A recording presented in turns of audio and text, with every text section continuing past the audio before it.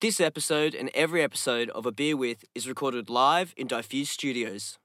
If you need any audio services, if you need to hire a space, want to work on a collaboration, make sure if you're in the Brisbane area you check out Diffuse Studios.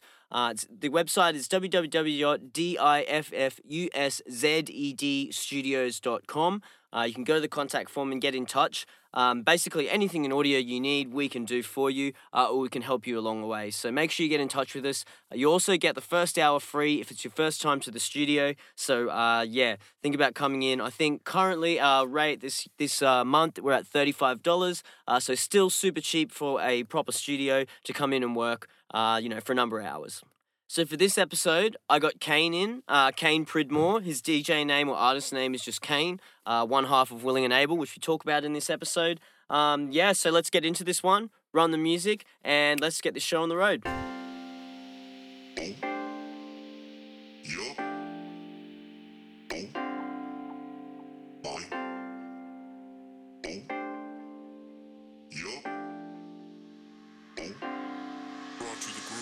Hi guys, welcome back. This is another episode of A Beer With. I'm your host Jai, and today on the episode we've got CAIN. Now CAIN, he's been a DJ and producer around Brisbane for a little while now. He's still quite young, but he's been really sort of, I would say, prolific in the sort of melodic scene in the last year, 2 years. And has really been getting a lot of support from everyone in Brisbane. So in this episode, we talk about music production.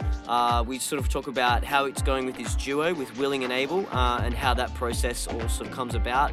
We talk about DJing, production, how CAIN got into the industry, and sort of how he managed to get where he is today, which is really important for people to hear. This one was really fun, so let's get into it. As always, sit back, crack a beer if you have one, and enjoy the episode. This is A Beer with CAIN. Cheers, man. Cheers for coming in. Thank you very much for having me, man.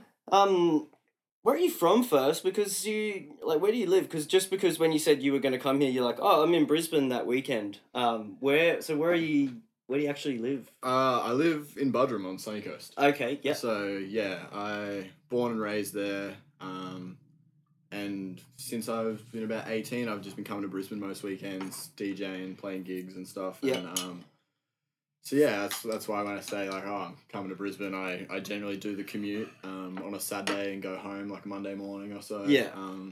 Block out the weekend and do my business down here. Brizzy weekend. Yeah, mate. Busy weekend, every weekend. Yeah. It's not too bad, though. And so where do you crash? Have you got missus down here or just mates or something? Or what? Yeah, I crash between mates. I used to stay with my mum a fair bit. Yep. Now it depends.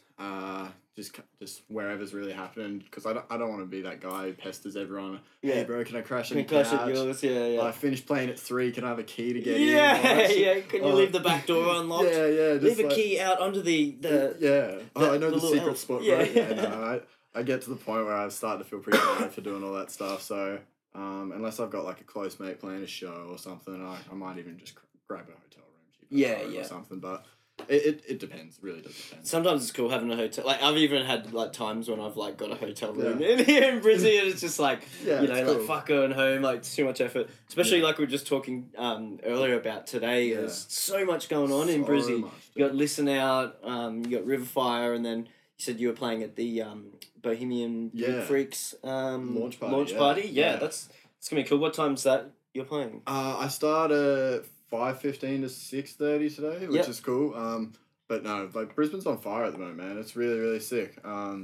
Queensland's just like really pushing the underground scene. Like, all the clubs are doing well. Prohibition's absolutely smashing it. Sub Ross's are absolutely killing it now that it's opened up. It's all doing really well, and man, I'm excited. Like Queensland's been really, really sick lately, and this weekend is just proof of that. Yeah, it's going to be so massive. And I was saying before, I'm not sure if I'll go out or not, but now I'm thinking, fuck, maybe I should go out, because it's going to be like, even though I suppose the bad things of when it's packed is that it's packed. Yeah. The good thing is that it's a really awesome sort of vibe, and with everyone there. So yeah, I'm sort of.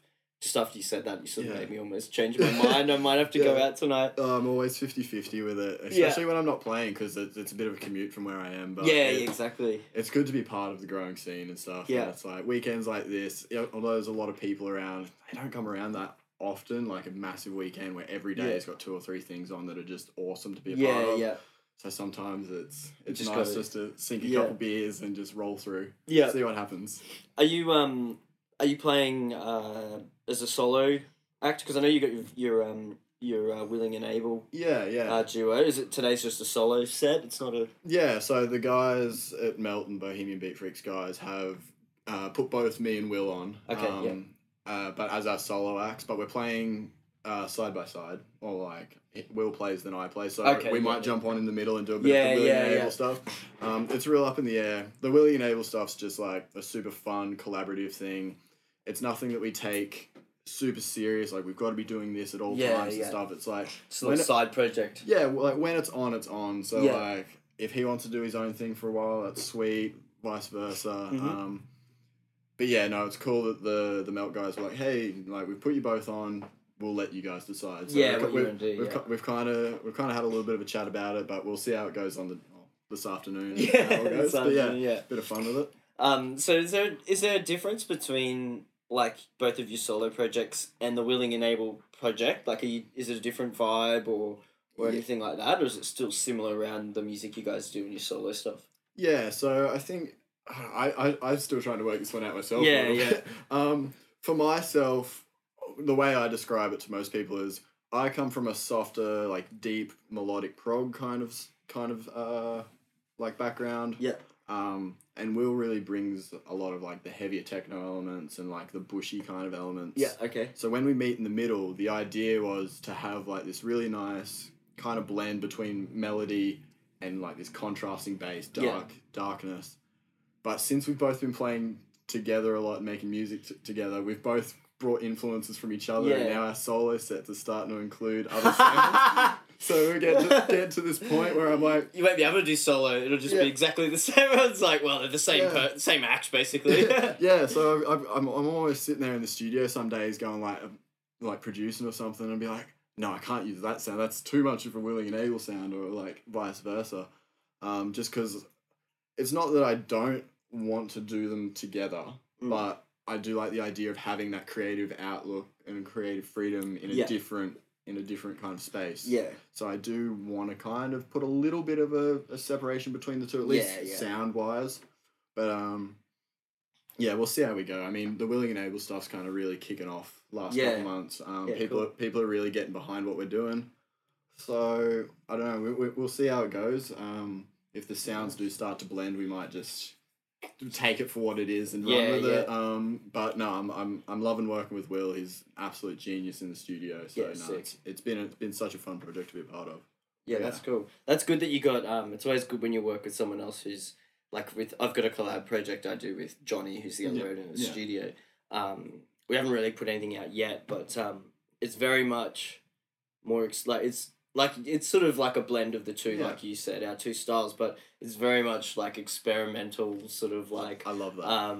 It's like shit that like when I go to write stuff with him for that, it's like I would never write anything like this. Yeah, you push for my own project. Yeah. You think outside the box. And so I love that, and then I used to have like another one that was a breakbeat. Yeah, right. Collab with the mate, so like having a house project and then a breakbeat. You don't really get crossover there, so it's cool to do that. But and then like you do learn and bring some other little techniques and things in like from other genres, which is cool. Yeah. I find it really helps with like writer's block too. You can kind of like, I'm struggling with this tune I'm working on, or I'm struggling with the project or whatever. Jump out and work on something else, like whether like you want to go over to the collab project or you're struggling with that, you jump into your solo stuff, and if it's a different sound and different vibe, like you can jump in and kind of kickstart your like creativity and hopefully get through your writer's block a bit quicker. And hopefully get ideas from the other person too. Exactly. Like they'll send you something, like, what do you think of this? Oh yes, I love that bit, and then you just go nuts on it and really like kick it off. Yeah. Me and Will finished an EP that way. Like he'd send me something, I was like, that is bloody sick. Like, if you like have trouble finishing that, send it to me because I've got ideas. Like 2 weeks later, I get it in my Dropbox. Like, here, bro, like finish this up, and vice versa. I'd send him something, and like, we finished like a 4-track EP that way. Yeah. So it's cool and it's good to have that outlet. I think with duos. Do you guys live anywhere near each other, or are you guys a bit apart? Not in the slightest. Yeah. I'm like an hour and a half away from where Will lives. Yeah. So Will lives on the east side of the valley, I think. Okay, yeah. Lives over near like that gasworks or whatever. Yeah. Section over Bowen Hills. Yeah, yeah. Sort of Hamilton. No, probably not Hamilton, but Yeah, down it's that. Yeah, not that too way. far, Yeah. And I'm in Bodrum on the Sunshine Coast, so it's a bit of a trek. So we do a lot of stuff through like Facebook message and like Skype chats and stuff like that. Like we just we bounce back and forth that way, and it's a different kind of like what's the word? Different kind of like process. Yeah, process. Yeah, workflow. Yeah. Exactly. Yeah. Because you're not sitting there working with each other every step of the way. Yeah. Oh, let's try this, let's try that. It's like his pure idea, then he sends it to me, and it's my pure idea. Yeah. And we kind of almost remix each other's versions until we get to a point where like sort of this is the winner. Yeah. And it's awesome. I love that workflow because it doesn't impose like, oh, I need to do this, I need to do that. We just kind of come to a happy medium at the end of the day, and it's been really good so far. Sometimes I find it better like that. Where it's, you don't actually meet up and do it, because sometimes when you're sitting there with someone else and they're doing something, really, I always say only one person can fly the ship at one time. Only one person can be actually physically doing, inputting stuff and doing stuff, unless you've got a heap of analog gear and you're all just going nuts, on the other side which would be sick, but like, sometimes someone's doing, like, sometimes you'll be sitting there not really doing, you sort of got to let them do their thing. Because they're on a train of thought, they're doing something, you can't always butt in, and then sometimes they'll be doing something and you're like, I really hate that, and you can't say anything, you got to just let them, like, flush the idea out. And then you're there and you're like... Or at the time you're like, God, what is he doing? And then he gets to the end of it, it's like, I'm so glad he didn't say anything. It's come to a point. Yeah, so I find it real hard sometimes when you're both sitting there, but then sometimes it's really cool because you go, oh, try, try this. Oh, and you come up with this cool idea that you wouldn't have come up with before. No, but and I think the other thing is too, obviously, what DAW do you use? I use Ableton, but Will uses FL Studio. Okay, so even if you were in the same of, spot, it would kind of be difficult anyway to work together. Like, so this way you're probably just working with stems and stuff. Like audio stems. Work a lot with stems, and just like MIDI. A lot of stuff like that. Like he'll send me something. I'll be like, "That's sick. I don't exactly love this sound. He send me the MIDI of this. I'm going to recreate it in my aspect." But yeah, it's a lot of just stem work and stuff. But it is so cool. And it is like it's a whole different process to how you would normally work on a track with all your like processed in like one door, like all just sitting there. You can see everything. Yeah, you can adjust every little micro thing. With this, it's like, all right, this is what I've got to work with. It's almost like a remix, and but it is fun. I love it. I wouldn't change it really because I've come so accustomed to it now. But yeah, no, it is cool, and I love working with Will. A good way to learn that too, working with audio, because when you work in the box so much and you're working with MIDI and plugins and stuff like that, sometimes it's nicer, a bit different to just have the audio there, and and you can do so much with just chopping audio up, and and like things that you wouldn't have thought about doing. Yeah. If it wasn't an audio file sitting there and you go, maybe if I can just change this bar around, I'll put beat 3 and beat 1 and move the others back and put beat 1 at the end. Yeah. And you're like, oh, cool, that whole little bar phrase sounds way different and like awesome. Some of my coolest favourite things that we've done with like the Willing and Able project are exactly things like that, like reversing audio and like almost trying to like reverse engineer what Will's done in a way with some effects and stuff. It's so cool, and you definitely get a different sound, but it's cool and it is fun. What about like layering? Do you use a bit more? Because I could imagine like someone sends you a stem and you're like, I like that, but I want a crunchy sound on top, or or something on top. Like, feel like it'd be a good way to work on your different like techniques of layering things and making it fit in together. Yeah, for sure. It definitely is a lot like that. It's like I think for Will too, is like I'll send him something and it's just like, oh, it's close but not close enough. So we layer, we process, we chop and change and work on things and build a sound that wouldn't normally be something either of us would produce because there is those elements from each other in there. And I think that's kind of where the beauty of the collaboration and the project is, because it's not something that it's like, oh, I can hear CAIN in this song, I can hear Will here. It's like you get elements of both, but at the end of the day, it's something kind of fresh, something new, and something neither of us have really thought about doing before, but Yeah. it works, man. So it's a true collaboration. It's not like some of them. It's like one person just does everything, like the other person just goes, "I like that." Yeah, exactly. It's like, this is good. I'll put my name on this that. is good. I like that bit. It is a true collaboration. There is a lot of backwards and forwards and a lot of working on it with each other, but. Yeah, no, it's cool as, and it's been such a fun project. Like the whole, like, what we started like December last year, we kind of like decided to kind of take it to the next level. Yeah. And really focus on making music and playing shows and stuff, and just having fun with it instead of just talking about it. Yeah. Everyone loves talking about it. Yeah. So easy to talk about it. Yeah, and it just kind of fell into place one day, and it was like, you know what? Yeah, let's run with this. Let's give it a red hot crack. So how long have you been doing that project for then? So I think me and Will, we made a track like mid last year. Yep. There was a CAIN X Boy with Boat track. It was like a remix of an old Claude One Stroke track. And it was really cool. Oh, yeah, that was Rain Dance? Yeah, Rain Break. Rain Break. Yeah. Love that song. It is cool. It is cool. So yeah, we made that. We just had a lot of fun working on it together, and that's kind of where we first found the process of like the remixing of stems and kind of stuff like that. So yeah, and we enjoyed it. We kind of sent each other ideas backwards and forwards, and then the Record Label Recovery Collective were kind of like, hey, we like what you boys are doing. Like, send us... Yeah, wearing the Recovery Collective shirt too. Yeah, I rep the family as much as I can, but no. Yeah, and then so we were like, oh, yeah, shit, let's jump on this. We sent them an idea, and like, not even 20 minutes later, I think they were like, yeah, this is the shit. This is cool, yeah. So yeah, no, it's been so cool. Like, I love working with Will, and it's been a really fresh outlook on like my music, kind of like my whole music span, because like he shows me so many artists, so many different ways of looking at music. Because he's classically trained, like plays violin and everything. Oh, so cool. like, so he comes from a background, whereas I come from a more technical, like mathematical, like process, and like. Well, it's good having that balance then too. You know, like it's awesome, because like when I struggle with doing like my fucking like G minors with diminished ninth chord, he's like in there like, oh yeah, do this, do this. Like, do where's that. the ninth? 1, 2, 3. You have to count from the root note. 1, 2, 3. No, there it is. It's exactly that way. So like he'll send me stuff, and I'll fix like the mix, or I'll do like some of like the more like super fine tuney stuff, because that's where I like to nerd out and do my thing. And he comes in with like the real creative, like obscure like sound design, or like some really beautiful lush chords, and it's like such a cool way to come together. And yeah, it's been a joy working with Will. Yeah. Sweet. So like if he's got the classical background, let's talk about how you got into music, because you said you come from a more technical background. So what how did you first get into music? Like when you were a kid or teen, you know, like how old, and what have you done? Like, you know, how did you get into it? So this all stems from my parents. My parents are mad ravers. They're just the most awesome people ever. I love my parents. So I'll say that right now. I love my parents.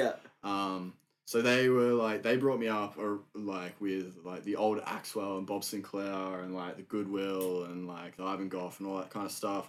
Some real solid like house backgrounds that came out, like the Eric Prydz and all that stuff. So I grew up as a kid walking through the house, and that's what was playing. Like it was like in the car, we'd listen to like these old like Ministry of Sound CDs, and like all like. I love when you say old Ministry of Sound CDs. I'm like, they were just Ministry of Sound CDs. I remember them. They were dope. That was the thing. It was like, I think it was like Ministry of Sound 06. It was like a black CD. It was mixed by Axwell. Yeah. And it had Together on it, and that was like the most played CD in my car when I was growing up, and like that's kind of where I fell in love with music. Like I fell in love with melody, and I fell in love with that nice like progressive vibe.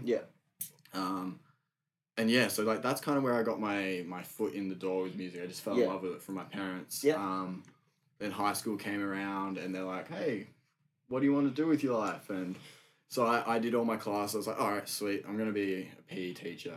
I'll set my like goals on being that. Did all my classes for that, but I just fell in love with music. I started like playing around with software and stuff, and I was like, got to the end of year 12, and I'd been playing music for like 3 or 4 years, just in class, just like in the middle of art class. Oh, I gotta go to the computer lab, like got to do my Photoshop project or something. And I was just in there making beats and stuff, and it was just like, you know what, like I love this, but I'm not gonna go to uni straight after school. I'm going to chase this dream.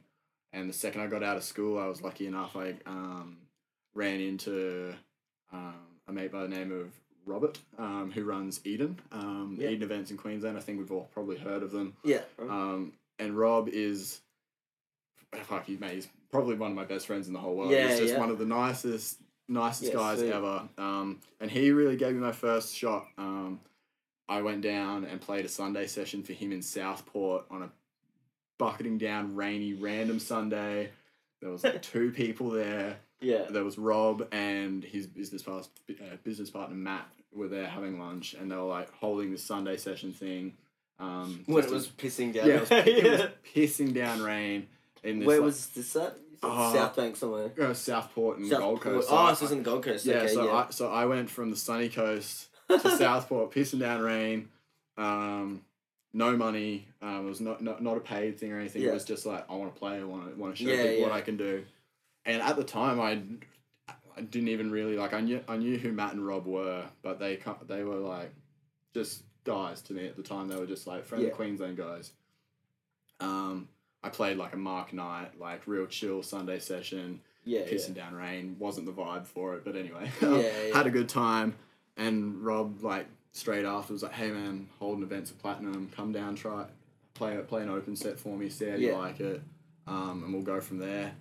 And it just kind of snowballed from there. Since then, Rob's been my biggest supporter. And how did you meet Rob initially though? So years ago there was a conference that that electronic music conference that they have. So Sydney, not okay. I think it's mainly in Sydney. I think they did one in Brisbane once. We've got EMC here. Yeah. Okay. Well, there you go. I don't think it's as big here though. No, there's a bigger one in Sydney. Yeah. So I went down to Sydney with my dad one year, to meet a whole bunch of people that we had been friendly with. Because at the time I was like chatting heaps with Dave Winnell and stuff like that. Yeah, Dave. So we went down there and they were all speaking, and that's where Rob and Matt first popped up. They were speaking there, talking about the events that they were holding and where they had come from.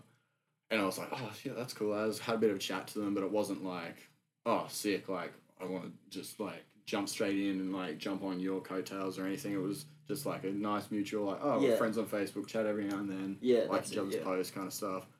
And then just when the Sunday session came around, he's like, hey, do you want to jump on? Yeah. And, from there, it's just been, like, buddy-buddy.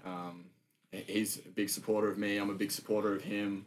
Yeah. And, mate, it's just, that whole Eden crew and the whole, like, deep, melodic, niche market that we've kind of built, mate, it's beautiful. I love it. Yeah. I have to get down to one. I still haven't made it to one yet, which is pretty poor effort on my part, to be honest. There's been so many on. And, like, even when I saw, like, the live stream one and, like, checked it out, I remember they did a live stream and I like watched a bit and I was like, I definitely have to go check this out, like, and like I know pretty much most of the people anyway, so it's like I'd go in and like that's like going home kind of thing. It's a massive family environment, like so we're having them at Sub Rossa and it's just like everyone goes there on a regular. It's like such a close knit family environment. Everyone gets behind it and it's just like it's one of those things where it's almost like home, like you said. It's like going back home, going back to family. It's such a comfortable place and never like you can go there without preparing anything, without knowing anyone or hooking up with a party or crew or anything and just walking in and being like,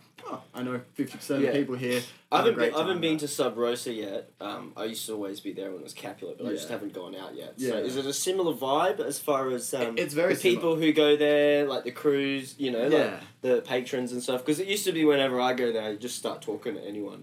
And they'd be real friendly, you know what I mean? Like you get some clubs and you start trying to talk to someone, they're just like look at you and just say, "Why are you talking to me? Like who are who are you like talking to me?" Whereas like I found that I even used to meet internationals there who would literally like go there so they could like practice like English and stuff, talking to people. Yeah, that's a massive part of the audience there. Like everyone's super nice, but we do get like a large French or South American like population there that come through and they're just like they love like the dark like techno or something. They come there, it's like, oh, it's the only place, and then they kind of become part of the furniture, and then all of a sudden we're all hanging out like 6 months down the track, and they're speaking nice English. And all that's it. And it's like, oh man, if you can understand Aussies in a loud nightclub, dark nightclub, like you're gonna be fine. Yeah, you're gonna be just fine. But no, Sub Rossa's It's much similar to what Capulet was. Very similar patrons, very similar events. Like it's kind of just been a nice reface. They upped the sound system. It sounds phenomenal in there. It's got an extra horn in. Yeah, so just a bit of more mid. Yeah. So it's better balanced now across the board. Like it's already sounded really nice in there before. It's just like it's just a dream to go in there. Yeah. Like the sound tech Shane there is just a wizard when it comes to all that stuff. So it is a joy. Yeah. It is a joy to be at Sub Rossa these days. And like all the staff from like the bar guys, the glassies, the promoters, the DJs. Yeah. Everyone across the board is a stand-up person. I would like lie down and say like they're great people. I back every single one of them. So yeah. That's always how I felt, and like pretty much like it's a lot of the same crew that used to be there. All the guys who used to play there, I see them playing there all the time still. You know, coming back and playing but yeah, just a good. I've always noticed that when I've ever gone there, just a good crew, and I think it's partially to do with, like what you said, the people who used to go there, but a lot of it's about that music. Yeah, it's the people who like that music. Yeah, seem to be. That I've found really nice people, down to earth. Yeah. It's not about the scene or the looks. Yeah. You know, it's like it's cliche, but it's about the music. I 100% agree with you there, and it does sound a bit cliche, but once you go to those events, you go like, oh yeah, like it really do. I can see why people get behind this. Like, it's not about posing and being in the latest fashion and looking. Oh man, I just had 5 pingers. It's not about. It's not going there to be seen. No, it's going there to enjoy what is being put on there. So it is a joy to be there. And a lot of the people do like that. A lot of us are like we don't fit into the normal everyday crew. We're not a top 40 super fashionable bloody like popular people. We're the people who we latched onto a weird subgenre of music, and we've just been like, you know what, this is who I am. I'm not this. This is who I am. My life revolves around this. Yeah. I'm just imagining someone like who's like 18 and they just walk into Sub Rosa for the first time and they're like, this is who I am now. Yeah. They're like, this is it. This is me now. That was pretty much it. Like, when I first turned 18, I used to go to Capulet. I've got to ask you about this because I think we met one time at Capulet when I was promoting there. And you were standing right at the front of the stage. If you're looking at the stage, you're at the left. And you were there like almost the whole set. I don't know who was playing. Someone, it was like an international. And you were just there the whole time, just like standing there like by yourself, just like loving it to the side of the stage. And because I was promoting at the stage, I was like, dude, just come up here with us and hang out for a bit. And we went to the side of the stage. I'm sure it was you. Yeah, no, I do remember this. That was like that was years ago. That'd be like 4 years ago or something. But because I hadn't heard of you or anything, and then I remember when I sort of started seeing your picture come up in the scene, I was like, that looks like that guy. It was 100%. Yeah, that was me. Cool. I always wondered if it was or not. I was like, it looked like you. No, I used to go to Capulet all the time. Basically just to see Hayden Batchelor play. Like Batchelor, I love that man to bits. He is by far the coolest man on planet Earth. I love him to bits. He kind of took me under my wing, and I loved this deeper sound, but once I kind of spent a lot of time with him, saw him DJ, like, man, fuck, he is up there with the best DJ I've ever seen, period. Like, international headliner, warm-up, whatever. He is the best DJ, I reckon. He's just a wizard behind the decks, and he's just a stand-up guy, really, really good guy. I basically just went every weekend to go and see him. I didn't really think like, oh, I'm going to play at Capulet. It was just like, oh, I'd love to. Like, this is where I spend almost all my time. But it was never like, oh, I'm like grinding, going to get in there. It was just like, I just love spending time here. And eventually the opportunity came where I did get to play at Capulet. But no, like, that it all stems from just the people there. It's such a cool environment. It's a place. If you haven't been to Capulet or Sub Rossa. Sub Rossa now, yeah. We should try to Sub. Yeah. It's Rossa, right? Not Rossa. Rossa? I couldn't tell you. I still don't know. You play there, bro. I know. I call it Sub Rossa just because I'm Australian. I have no idea if it's Rossa. Yeah. I've seen the owners there a bunch. I'm still yet to ask. I've been meaning to. Should ask next time. Yeah, I'll ask today when I roll through, but no. I think... Yeah, I'm not sure. I think Rosa... I think it means something in Italian. I think it means it's Latin for under the rose. Yeah, there you go. That's it. Yeah, that's what it is. Yeah. Rosa, Rosa, whatever it is, it means under the rose. Yeah, no, I mean that. I'm not quite sure what that actually means then. No. Yeah, under the rose, like, I don't know. Yeah, I'm not sure, but something about love and music. I don't probably, know. They could do something cool there on Valentine's Day, anyways. Yeah, full. Boy George, fucking love George Michael, I should say. Sorry. Love tracks. Yeah. So what? So you said you're sort of going for that melodic sort of style. With your solo project, where it's more melodic, sort of progressive, melodic. Yeah. Anyone at the moment you sort of draw influence from, or you might be like, oh, I'm kind of like sounding a bit like them, or like some of my sound. I mean, I always find this really hard too. Yeah. When people say, oh, like, who do you kind of sound like? And you're like, oh man, that's such a hard question. And obviously you never want to like compare yourself to the top dogs that they'll know. You don't want to be like, oh yeah, I sound kind of like a little bit like, Chris Lake, or something like that. It's like, but don't want to put those on. Is there any directional thing you sort of like at the moment you sort of describe it as, or you sort of kind of? So I wouldn't say I necessarily sound like these guys, but I take a lot of influence from what these people do. Jeremy Olander, I think, for me, is probably my favourite producer, hands down. Everything he does is just everything I'm about. It's real dark, club edge stuff. The contrast with a really nice melody, generally like something with like a nice high-end stuff. So I was like really nice, feel-good breaks, kind of like intriguing chord progressions and stuff. And then it just cuts through with a big dark, like clubby kind of like underground edge, and I love that. And a huge influence of mine at the moment is actually Tim Penner. He's a guy out of Canada.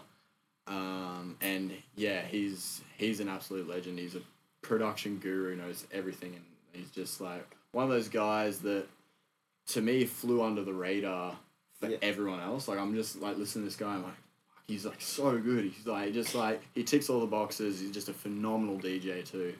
Probably means he's gonna blow up soon, man. Yeah, that's what I see. That's what I find happens with like a heap of people. It's like I'll be loving someone, and like I'm like, why is no one else loving? Like what's going on here? And then like a month later, it's like they've got a beat port number 1, and you're like, there it is. This is why.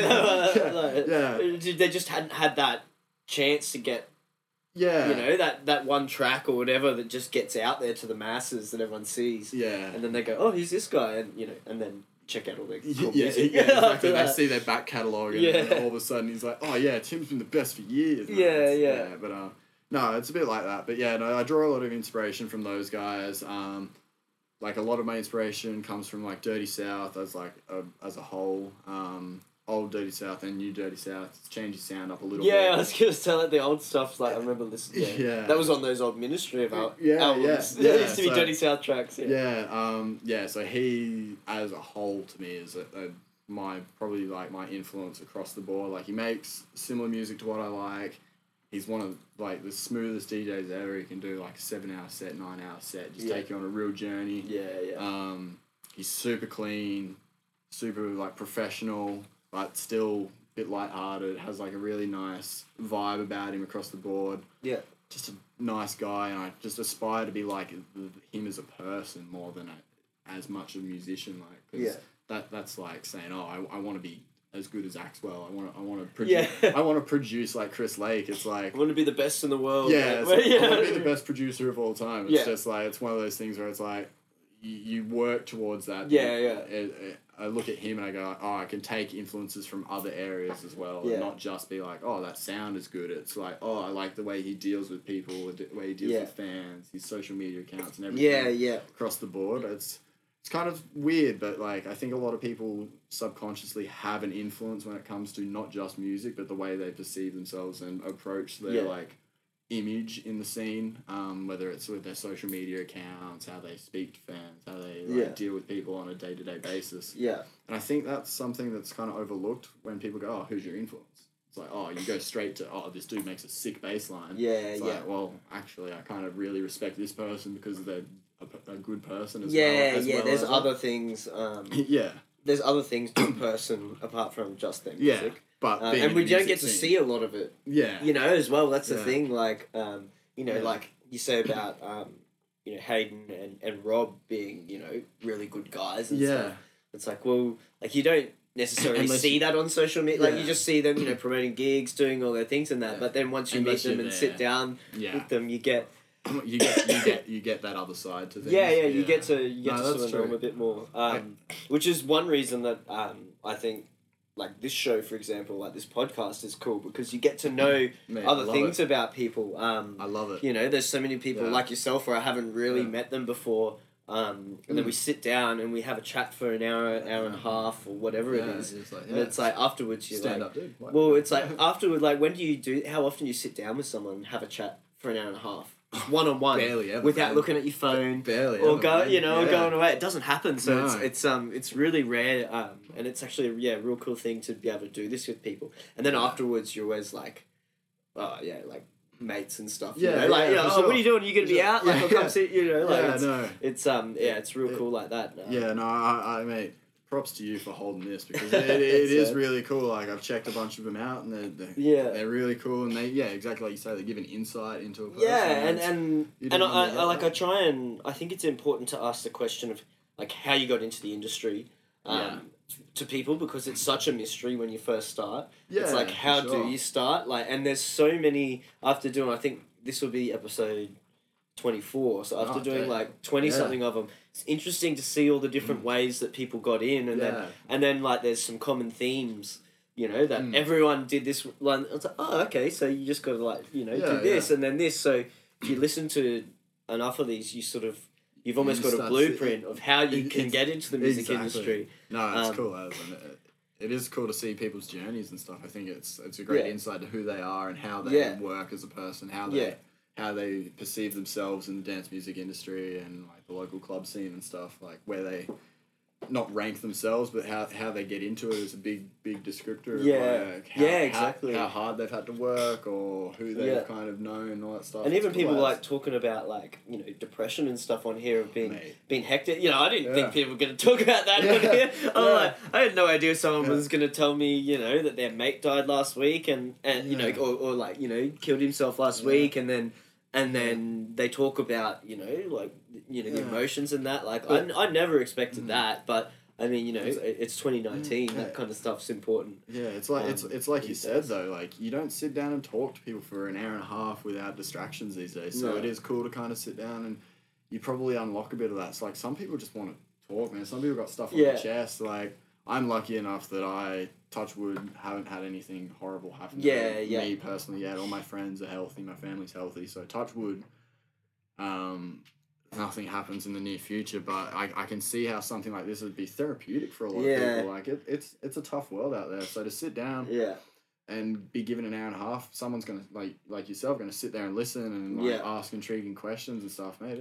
It's a big help for some people as well. As well as an entertaining thing for people to listen to. It ticks so many boxes, and I think it's awesome that you're kind of taking it upon yourself to kind of do all this cool stuff. Well, I even learn stuff from it too. Like, and sometimes it's not something someone else says. It's something you say yourself, and you say it, and just the fact that you've actually said it and not just thought it, hearing it out loud, you're like, it just makes you either look at something differently or you know, it sort of cements it in your mind or you know, makes it sort of like feel it's so different, like hearing a thought as opposed to just thinking it. Yeah, for sure. You can sit on things yourself, but until you like put it into an action, like so whether you say it to someone or you do it in real life, I mean, it's you kind of sit there and go like, oh yeah, I think it, so it must be right. But until you actually put it into action, it's like, oh shit, yeah, that's right. I'm on the right thing, or that's it. That makes sense. But So speaking of that, outside of other stuff from music,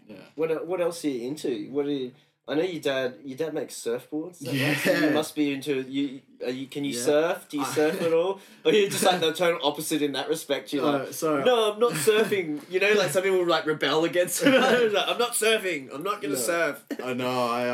I grew up in the ocean. I was I surrounded myself with it, and until I was like 16 or so, I surfed every morning. Like, Yeah. I was the guy who'd go to school with like a hardcore wetsuit tan. Like I'd wear my school uniform and I'd be white underneath and like hardcore tan above my neck. Just because you're just out, Yeah, I was surfed every morning and it was my thing. Me and Dad, we made surfboards together. It was like our bonding. We liked football and we liked surfing. Yeah. And that was kind of our thing. Which football?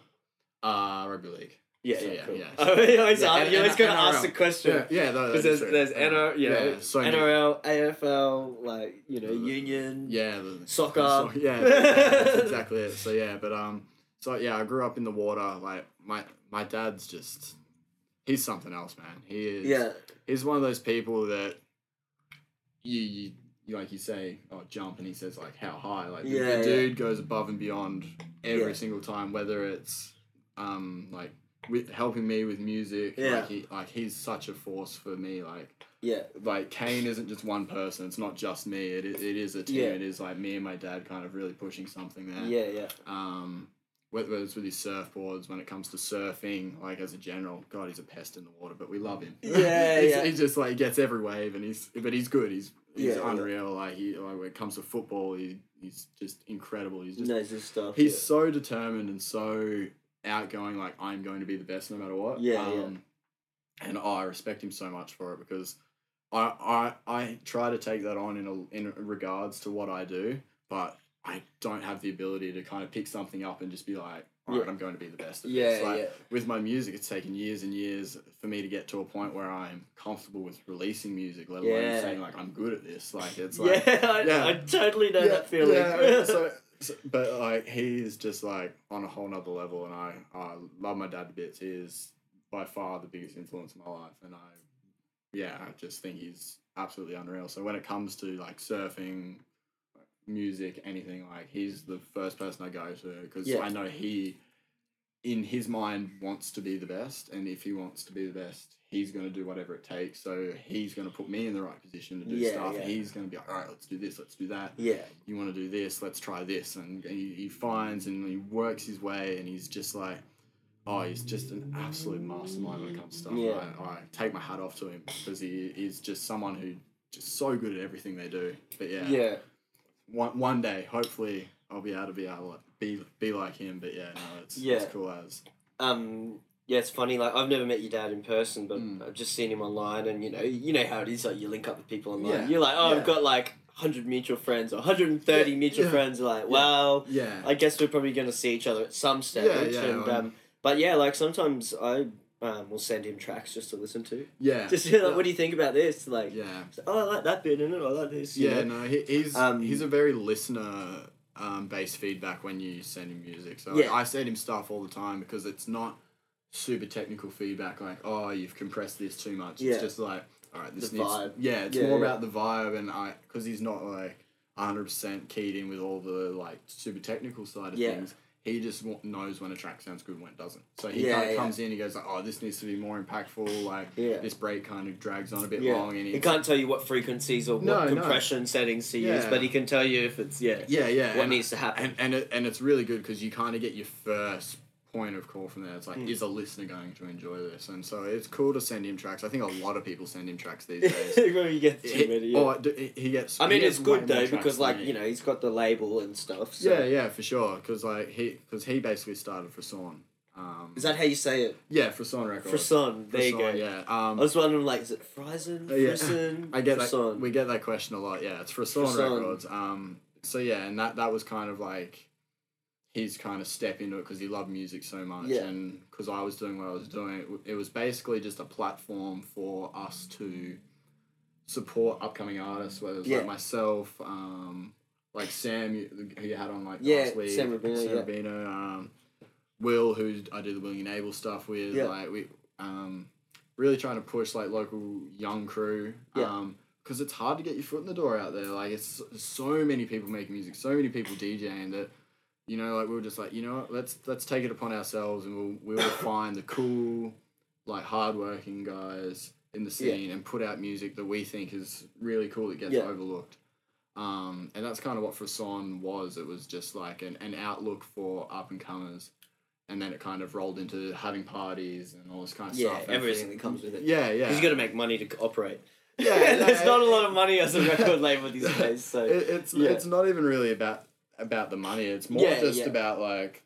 But that's why you do the other stuff, the events and stuff like that, you know, so that you can sort of support it a bit, really. Yeah, so the events are really just so like other people can have a red hot crack too. So it was like it started off we were having stuff with Paul. He was like live streaming our stuff. We were having events at the Frequency Studios. We were having events then at the Slingshot Bar, which is in the Valley. I think Sam was mentioning this. That's what he said. Yeah, you guys back to back there and stuff. Yeah, so we started having parties there, and there was no money exchanging hands. All the DJs would play for free. Like we'd get the venue for free. No one would make any money at the end of the day. But it was the pub would make a little bit. Yeah, the pub. we bought a lot of drinks. Yeah. But no, it was just a real like, all right, let's give the underground kids a go. Yeah. Give them a red hot crack and see what they're about. And it just happened we picked a real good group of people that are kind of all stepped up to be like really good at what they do. Like Sam's absolutely blowing up at the moment with his pro stuff. Yeah. Will's killing it on his own thing. Yeah. I'm doing the sub roster stuff. It's been really cool to see the progression of Fason and all the artists that we've kind of backed, and it's cool. So we're excited to see the next little generation of what we can bring through.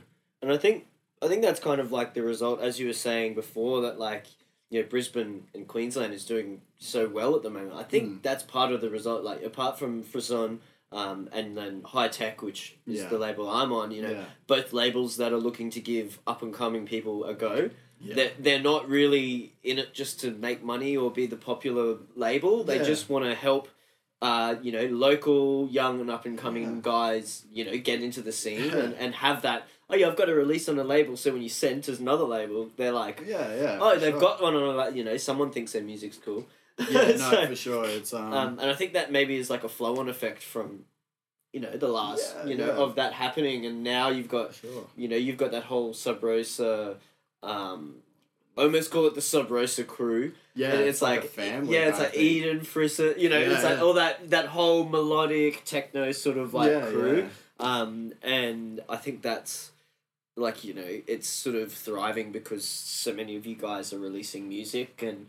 Yeah, you know, and actually doing things in the industry. Yeah, it's really cool to kind of put in our 2 cents when it comes to that stuff. Yeah. So, like, we are by no means a driving force when it comes to Brisbane. We are not carrying Brisbane on our shoulders by any means. Not trying to say that. But you're an important piece. Yeah. That's what I mean. It's an important piece to the puzzle. Yeah, I think... If we weren't doing it, someone else would do it. Like, that's the thing. Would they, though? Maybe they wouldn't, and there wouldn't be that whole, you know... Yeah, you talk about the high-tech guys and stuff. Like, I think people just know the struggle of wanting to get into a scene, get into the industry, whether it's holding events, getting releases on labels and stuff. So I think we're just kind of sitting there being like, yeah, all right, like I know I struggled when, like, especially before I was 18, for anyone to pay any attention. Like, oh, you're under 18, your music's gonna suck. Oh, you're under 18, you're gonna be a terrible DJ. Like, everyone just kind of like blocks you off immediately. Yeah. And then once you turn 18, people might start to listen. So what we were doing is just like opening our doors to anyone who wanted to send us music. Like, we were releasing music from a 16-year-old from Canada at the time and stuff like this, and it was cool. It was just like people wanted to have a crack. Yeah. And like if we thought you deserved it, or if you thought the music was good, if you're a nice person or whatnot, like our door was open for you to have a go. So I think that definitely helps because you supporting a good scene. You're not supporting like negative people or like fake people. You're supporting people who are out there trying their hardest to be who they want to be.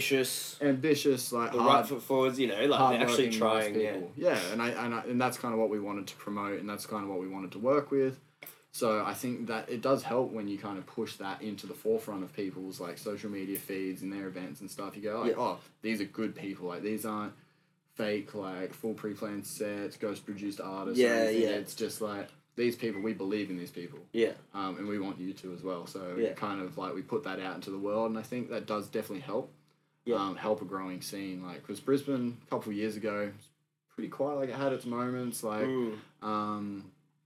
like a couple of clubs were closing down, nights were going a bit quiet and stuff, and probably like the last year to like 18 months, things have really started thriving again. Yeah. It is so exciting to be a part of it. It's picking back up, isn't it? Be a part of the growing Brisbane scene, but yeah. no, it has been cool to be a part of all of that. Yeah, I think it's important because one thing, I mean, like, you know, you can play gigs around Brisbane for years and years and years as much as you want, and no one will take notice. Yeah. But when you start releasing music that then is going to like a global audience, For sure. I feel like you sort of get props because then all of a sudden people in other cities know who you are. Yeah. And so, Cool. you know, like, and so then even the people in Brisbane who've seen you play all the time, their friends who don't live in Brisbane might know who you are. Yeah. And I think that's why, and that just gives an extra prestige. And, you know, I think because there's so much music coming out of Brisbane at the moment. Yeah, that's great. You know, I think that's what's really then driving it. People are going, you know, we've almost got our own thing. We're like, I reckon we're like that far away, like I'm doing a small bee stick thing with my hand for everyone listening. Yeah. We're that far away from like having like our own, you know, like Melbourne's known for their music thing. I feel like we're so close. We're really close to being like, to that kind of, and maybe not on their levels and stuff, but having like a solid, scene, a solid scene of people making music, not just playing, making music. Yeah. And I mean, it always has been here, but just not in big numbers. Yeah, well, everyone's always like, oh, you can only do so much in your hometown, then you kind of got to go to Melbourne, or you got to go to Europe. And a lot of people go to Melbourne and then go to Europe. Yeah. But the way things have been going at the moment, like, Brisbane's a viable option now. Like, you can play gigs all weekend, you can support some of the biggest artists in the world, like...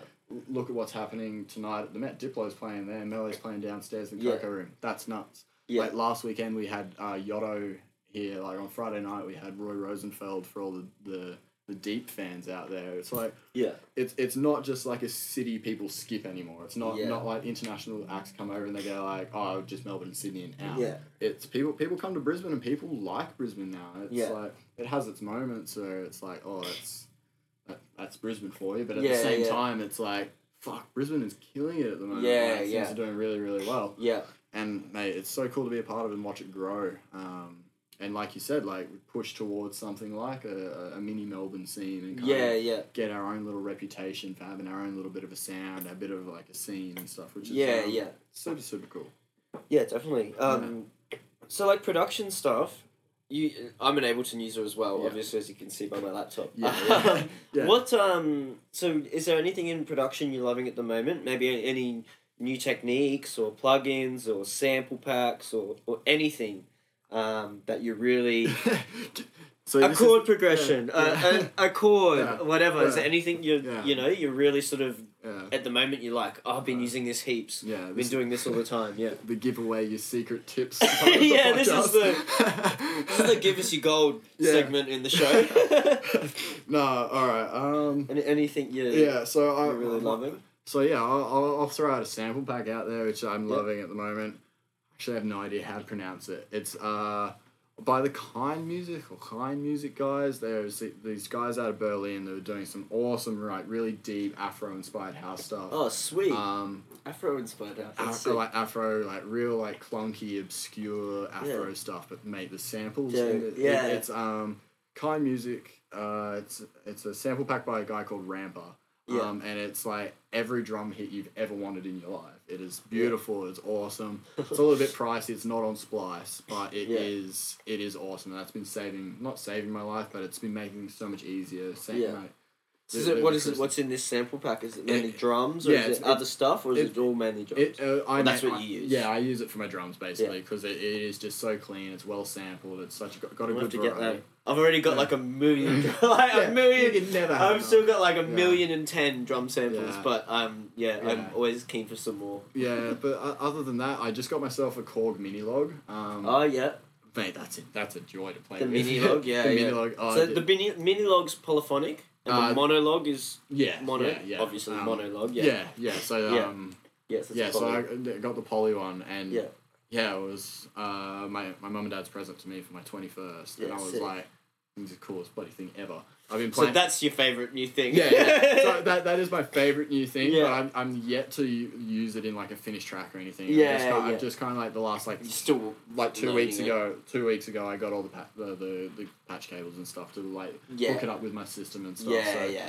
It's sitting there beautifully. Like I just love Ready to playing roll. with that. Ready to roll, son. But that's not something everyone can just get their hands on. Yeah. So, but no, that I'm loving that at the moment. And just stereo processing, like a lot of just like panning and like high end splits and like mid side EQing and stuff. Like I think it's really overlooked in a lot of production. Like people just get their samples, slap it in, and things sound very straight, very flat. It's cool to kind of bring a bit of life to the sides of your track and give the track a bit more breathing room and stuff. And I think like that's the first thing I do when people come to me like, oh wait, what do you reckon I can fix with this? It's like, all right, let's look at your stereo image. It's like first things first. You've got like 4 hi-hat tracks here. Let's spread them. Let's get a little bit of breathing room happening. I remember we do a thing called Diffuse Sessions, where we go and get in the studio with 5 or 6 other producers. Yeah. Everyone brings tracks. We just give feedback, like in person. Like we all sit in the room, listen. Oh, this bit, do that. You know, do this. Awesome. Like that's cool. And when Harry was here, Odd Mob. He was like,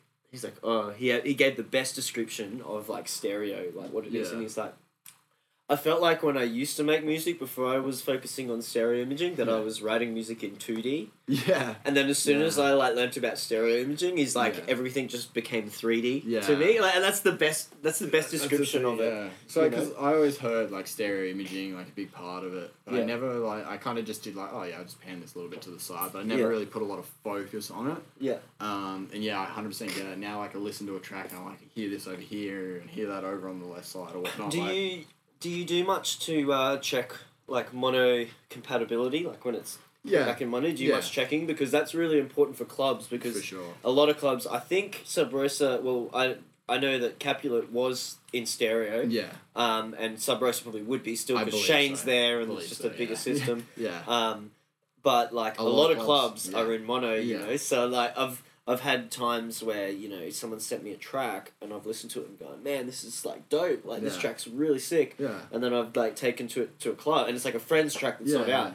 I've taken it to a club and played it and it just sounds flat and weak, and it's because they haven't checked the compatibility. Yeah. So like you've got phasing and stuff going on. Yeah. I was like, what's going on? This track sounded way better at home. Yeah, no, it is a big part of it, and I think like production is as much as you make it. So like if you go in there and if you look at one thing a lot, there's also another side that's affecting. Like you look at compression, like you're like, oh yeah, sweet, that's gonna bring up the volume of tracks, but then you're ruining your like dynamic range of the track.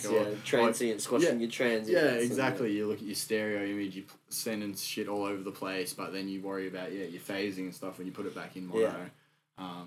Yeah. There's so many things that affect something else in production. So I think if you're gonna look at a technique, always look at what it affects. So like people jump in the studio and it's like, oh yeah, sweet, I put like parallel compression on my kick drums. Like just be aware of what that's gonna affect in other areas. Like look at this. Like people put like multi-band compression on areas, or like they just like get a little bit willy-nilly with processes they hear about. Like, I heard like someone said to do this, so I do it. Yeah. But that process also means you need to do something else over here. Or you have to understand the technique. Yeah, like you can't just use a technique and not understand it. Like if you don't, you will get found out pretty quick. So production's one of those things where the more you look, the more you find. Yeah, it's just like a rabbit hole. I'm almost at the point now where I don't want to learn anymore, because I'm like, then I know I'm gonna have to learn this new thing, and then I'll see this, and I'll go and you just be on YouTube for like 4 hours watching tutorials, and you're like,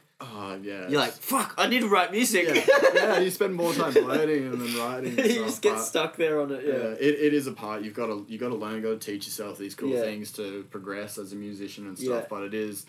Yeah, it is an interesting thing. So like you talk about that, and it's for a lot of upcoming producers, I would say just understand what you're doing. And really look at it. Like people, like I was giving lessons for a while and stuff, and it's really cool.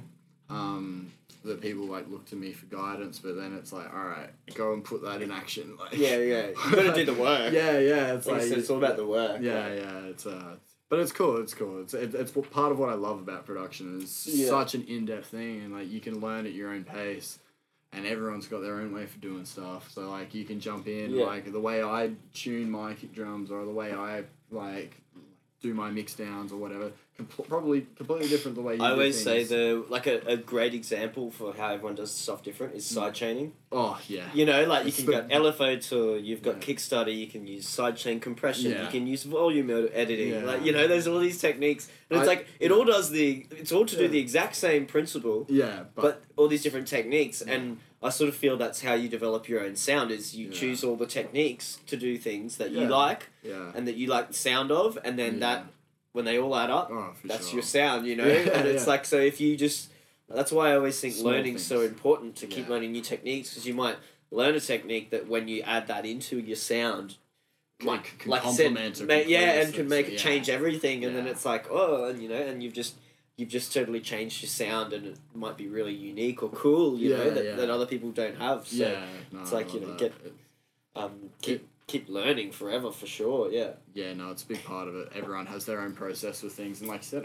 I think I've done every single one of those side chaining options. Like you work. But which one do you use now? The one I use What's now, your go-to? LFO tool now. But that's what I use as well. I use that a lot because like I was using like a ghost kick and like side chain compression for a lot of the time. When I first started, I was doing volume automation. I tried Kickstart for a while. Wasn't a fan, to be honest. But yeah, each their own. But yeah, I use LFO tool because I do a lot of like untimed like modulated synth stuff now for like volume and cutoff automation and stuff. So like I kind of use that as a tool for my kick drums, and then I know how it works, so I can put that on a synth. I can do weird stuff, and I can really abuse the techniques in that. Like I use it for stuff that it might not normally be used for by everyone else. I kind of push the boundaries like I can with that and try and. I don't mind using it to do like, you know, like wobbly type stuff to give movement to something. Yeah, cool. You can just pull it right up, so you know, like don't fucking slam it so it's going so it's just like doing a little bit of small stuff. Wobble cool. and give a track a bit more movement, a bit more like it's not flat. Do you use Max for Live at all? I use a little bit of Max for Live. I only use a little bit too because I haven't really looked into it too heavily. Yeah, it's one of those things. There's a few things. Is there anything in there that you like using, or?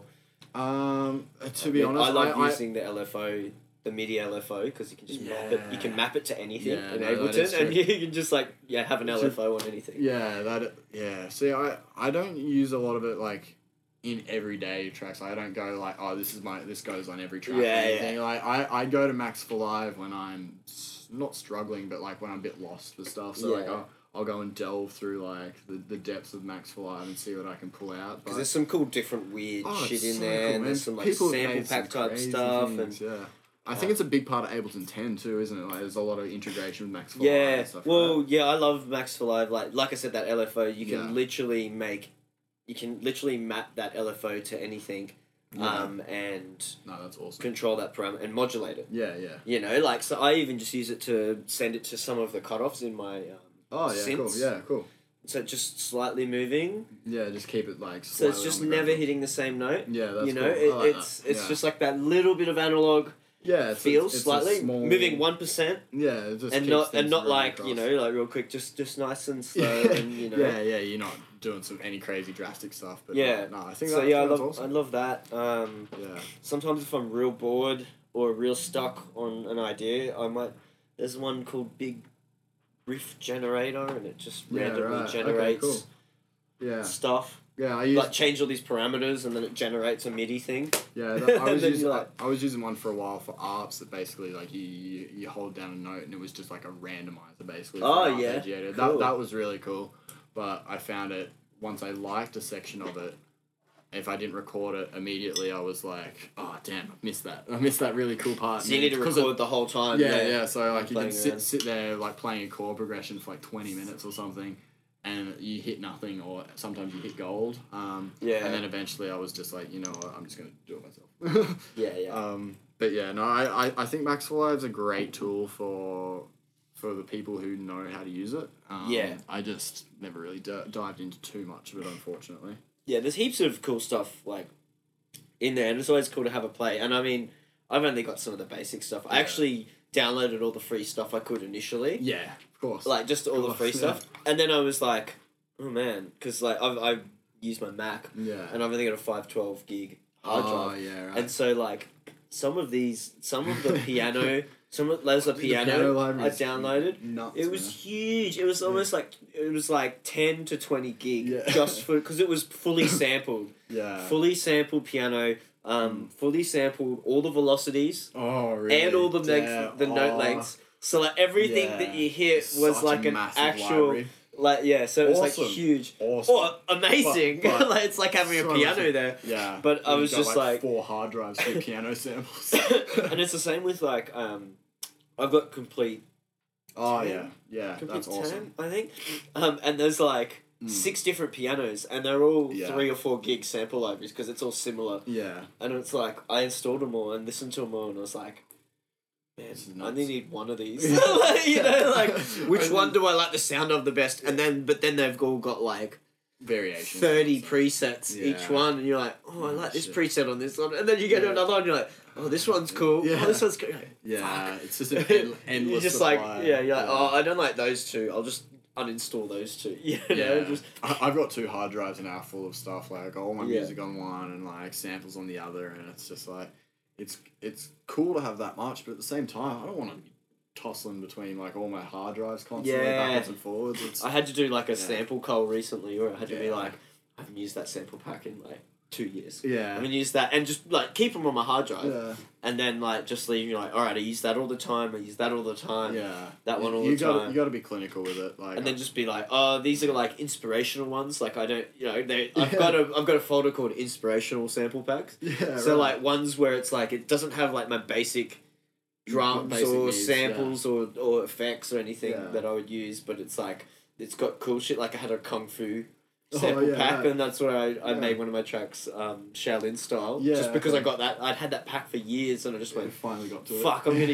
I gotta make something with this, and like No, that's cool. I think that's a big part of it. Like production wise, is what you delve into on a regular basis. I think like everyone's got their favorite sample packs. Favorite kind of dark places on their hard drive to kind of go straight to. That's kind of gets good results and stuff. So it's a big part of it, but yes, like sample management and all that stuff. When it comes to like the size of your folder, I was scared when I right clicked and see like because I'm just about to upgrade my Mac now. Yeah. And I was like way over because like the one I was going to upgrade to only had like a 512 hard drive as well. I was like, that's just not going to cut it now.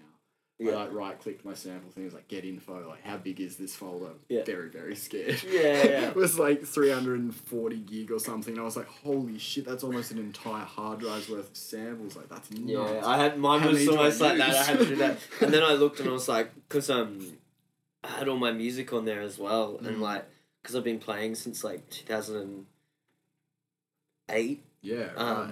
One of my and I had like all the tunes that one of my other guys had who'd been playing for like all my mates who'd been playing for like 6 years before, all this progressive trance and shit, like like fucking like still laying around like shit. I think so, man. I think it's on my other hard drive. I found it and I had to transfer it because but just you like never use it now. But oh no, like I've never even been in that folder in like like 10 years. Yeah, it's like thousands of dollars worth of music, but it's just like But like it's like so much music, and I was like, "Fuck, man, I gotta get rid of some of this." So like I had to delete I've got it all backed up on my hard drive, but it's like I like having it there. Like I like to be able to just go, bang, like there's that track I was thinking of. There it is, I suppose you can do it with Spotify now, but sometimes it can be hard.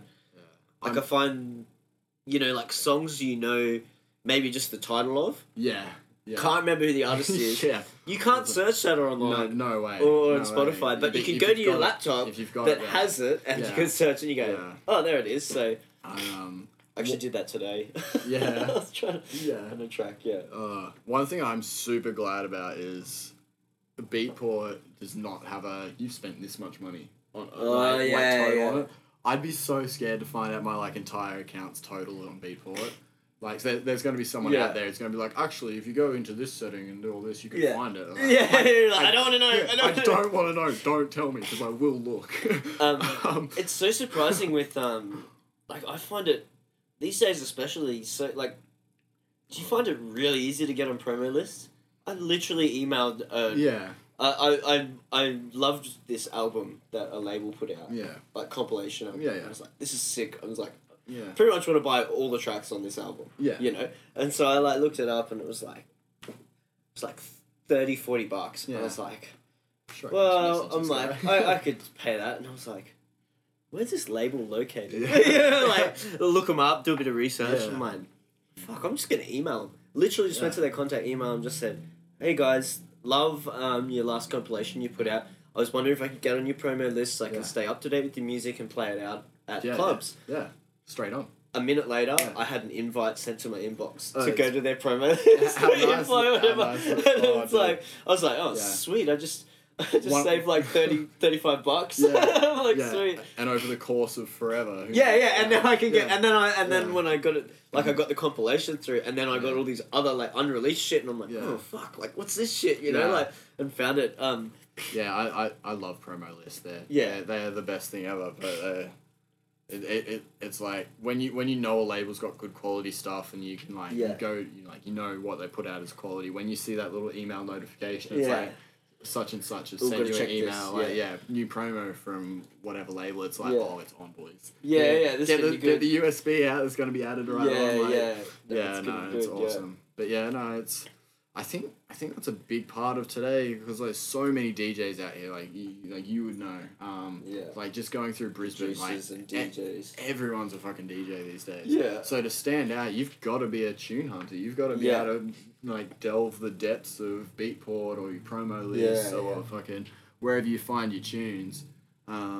And find the gold, because there is so much out there, so much good music out there. There's too much good music. There's so many DJs playing the same repetition of tracks, like, and I get like some people DJ clubs that require like repetitious, like same sort of music across the board. Same vibe, and stuff like that. But I think like for any artists that want to stand out, you've got to start delving deep and finding the obscurity, because like that's where people go, oh, you can't hear these songs unless you go and see this person play.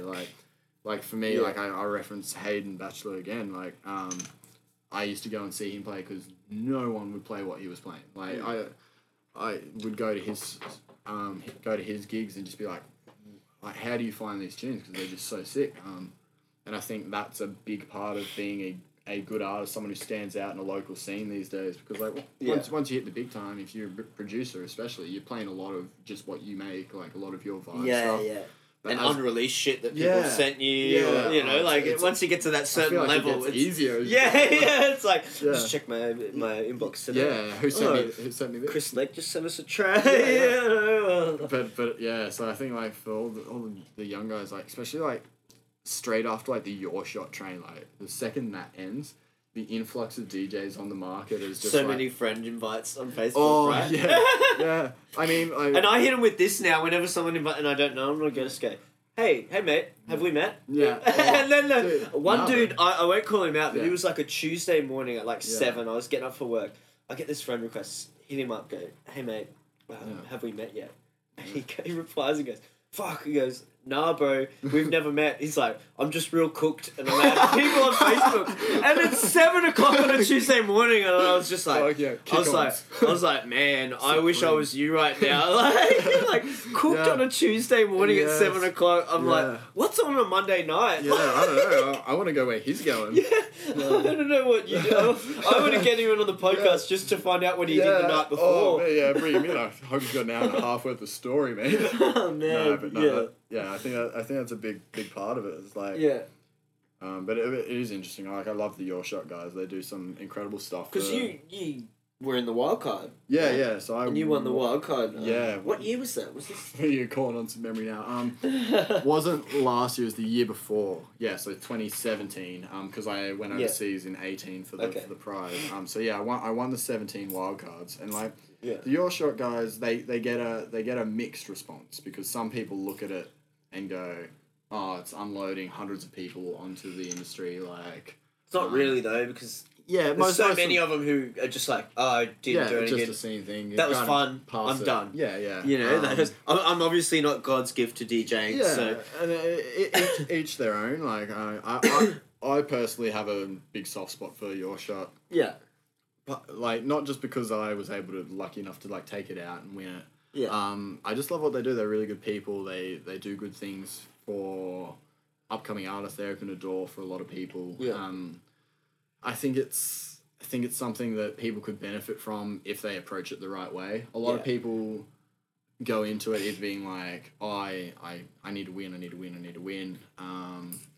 And there's only one winner. There's like the contestant winner and a wildcard winner. Yeah. All the wildcards who don't win. To be honest, though, the wildcard doesn't really count. No. Because it's mainly about the main contestants. No, it is. You guys are down in the silent disco. Yeah. And then you guys are like like before the other comps even finish. Yeah. Like the final. Yeah. It is about the contestants because it's like 6 weeks of training. Let's do this. So it's a big thing. But yeah. So I find a lot of the wild cards who don't win get real salty at the competition. They're like, oh, they're just giving me like another 100 people every year to compete with and all this stuff. And it's like, but if you're good at what you do, it doesn't matter how many people get dropped on the industry. Like, if you're good, you're good. Like, it's like that classic saying of like, it's not like a competition. Like we can all succeed. You know, like we don't have to. Yeah, like at the end of the day, one person gets sent overseas, and that's fucking sick. The prize. Only one person wins the prize. But if you want to be a DJ because you love music, fuck, if you come 37th in that competition or whatever, like if you love music, you're gonna find a way to do it. Like the biggest setups, like Chelsea, who plays at Pro. Chelsea Sean. Yeah. So she didn't win. She was in my year. Played a really good set. A lot of the judges liked what she did, but she didn't win. She didn't make the finals and stuff. Yeah. She is the most prolific Brisbane DJ around at the moment. Chelsea, you're getting another shout out. So much love from all the boys. She gets like 47 gigs a weekend. I don't know how she fucking does it. So she's my representation of like, fuck, you don't need to win to be a DJ. You don't need to win to be good in the Brisbane scene. Look at Sam. He didn't win. Yeah. He's fucking smashing it at Pro now. He's a resident there. He didn't win in the Pro Comp either. He didn't win in the Pro Comp either. That is true. Rob Salt and Sam's wins there. Here you go, buddy. Like Dippy didn't win. Tiger Lily didn't win. So many people who didn't win have gone on to do amazing, incredible things. Like even like ones like the New World Sound Boys and like some of the really big names. It's interesting to see people's outlook on that comp get so negative so quickly. I suppose it depends your expectation. It really does. It really does. You know, like if your expectation is that you're gonna win and be that number one winner, it's pretty disappointing when you don't win. For sure, you know, because it's such a good prizes. Flown overseas and played at a festival. You've never even played at a club. Exactly. You have no idea how to DJ, and you want to be. Like, you expect to be the best out of 100 or so people at the end of 6 weeks. Fuck, I think you can only go into it with high hopes, but, like, if you go in being like, I'm going to be the best, I'm going to, like, shake my ass all the way through to the final, and I'm going to take this out, someone's got to, right? But at the end of the day, there's 99 other people who don't. Yeah. So I think it's all about your mindset when you come into that competition. So I love what they do. I think they give people a huge stepping stone into the industry. They open the door and say, here's every promoter in Brisbane. They've come to see you play on this Sunday. Check them out. Like, here's fucking all these gigs we can set you up with. Here's, like, some photos. Here's everything you're going to need to get your foot in the door in Brisbane. A lot of people just don't take that. A lot of people don't take it and run with it because they take it for granted. You know what I would do if I was going to be in Your Shot the first time? Please hit me with it. I would figure out who all the promoters are at all these clubs. Particularly clubs you want to play at. Yep. And after you've played, go and talk to them. Oh, mate, 100%. Just talk to them. 100%. And that's... Pretend you don't know who the fuck they are. Yeah. Go, oh, hey, man, how you going? And just be real friendly and inviting, you know. And hey, maybe that would be very daunting for some people. For sure. But, like, once you're in the music industry, you've got to get used to that. You're like, I just go up to people now and just go, hey, man, I'm Jai, how are you? Like, you know. And it's, you got to these days. You do. You know, you've got to grind in the most social way possible. Yeah, It's like...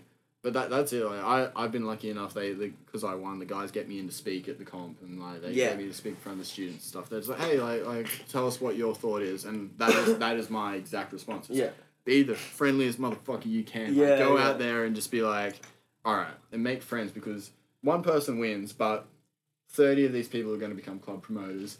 Yeah. Fucking 12 of them are going to start running club nights. Yeah. Like, fucking 40 of you are going to be regular DJs. Like, be fucking friendly. Be friends with everyone. Because I'm still mates with people from my year. I fucking love... That's what I mean too. That's the other thing. Like, create a little collective or crew of people who are all mates, you know? And that's my advice to a lot of people, is just, like, go out and just fucking talk to people. Be, like, because everybody is... Like, especially in this scene, everyone wants the same thing. Like, we all want to be superstar fucking DJs and tour the world, right? We, at the end of the day, we all want to make that fucking Beatport #1 and tour for the rest of our lives and fucking see obscure parts of the world. Do a world tour and get paid for it. Yeah, everyone wants Isn't that the dream? Yeah, like, to have a tour of the world and be paid for it. Yeah, people want to play festivals and play fucking Ibiza and stuff. Like, we've all got a very similar dream. So fucking just put your hand up and go, fuck, my name's CAIN. Nice to meet you. Like, and just start talking, because I think that's a big part of it, and I think that's what Your Shot's great. It puts fucking 130 people with the same exact mindset in a room and go, fucking that is everything Your Shot is to me. It's such a great opportunity. Yeah. Because you never get that again. You don't sit in a room with 150 people who want the exact same thing, whether you're different genres and stuff. You never get that again. Yeah. So it's so cool. It's such a cool environment, and they get a bit of flack for putting heaps of people into the industry and stuff, but fuck it. I'll stand by the Your Shot guys forever.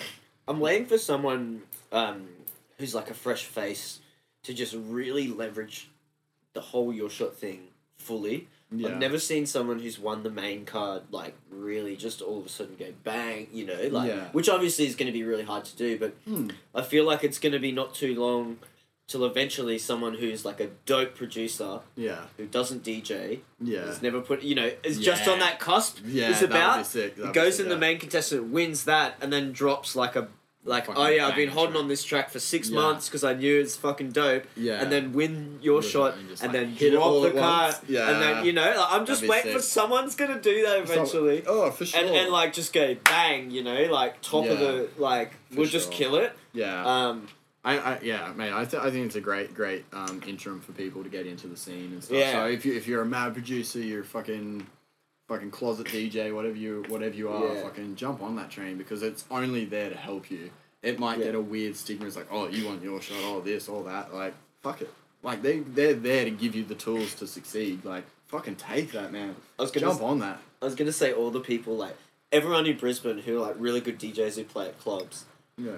Next year we should all enter in the wild shot, like the wild card, like all like residents everywhere. So it's literally just like no judge. Everyone's just, there's no judgment. It's just everyone's in there. It's like, how do we judge this? It's just like we've got guys from the Met, from Prohibition, Sabrosa, like all these clubs, like the best DJs in Brisbane. Are like, we're not even going to have a winner this year.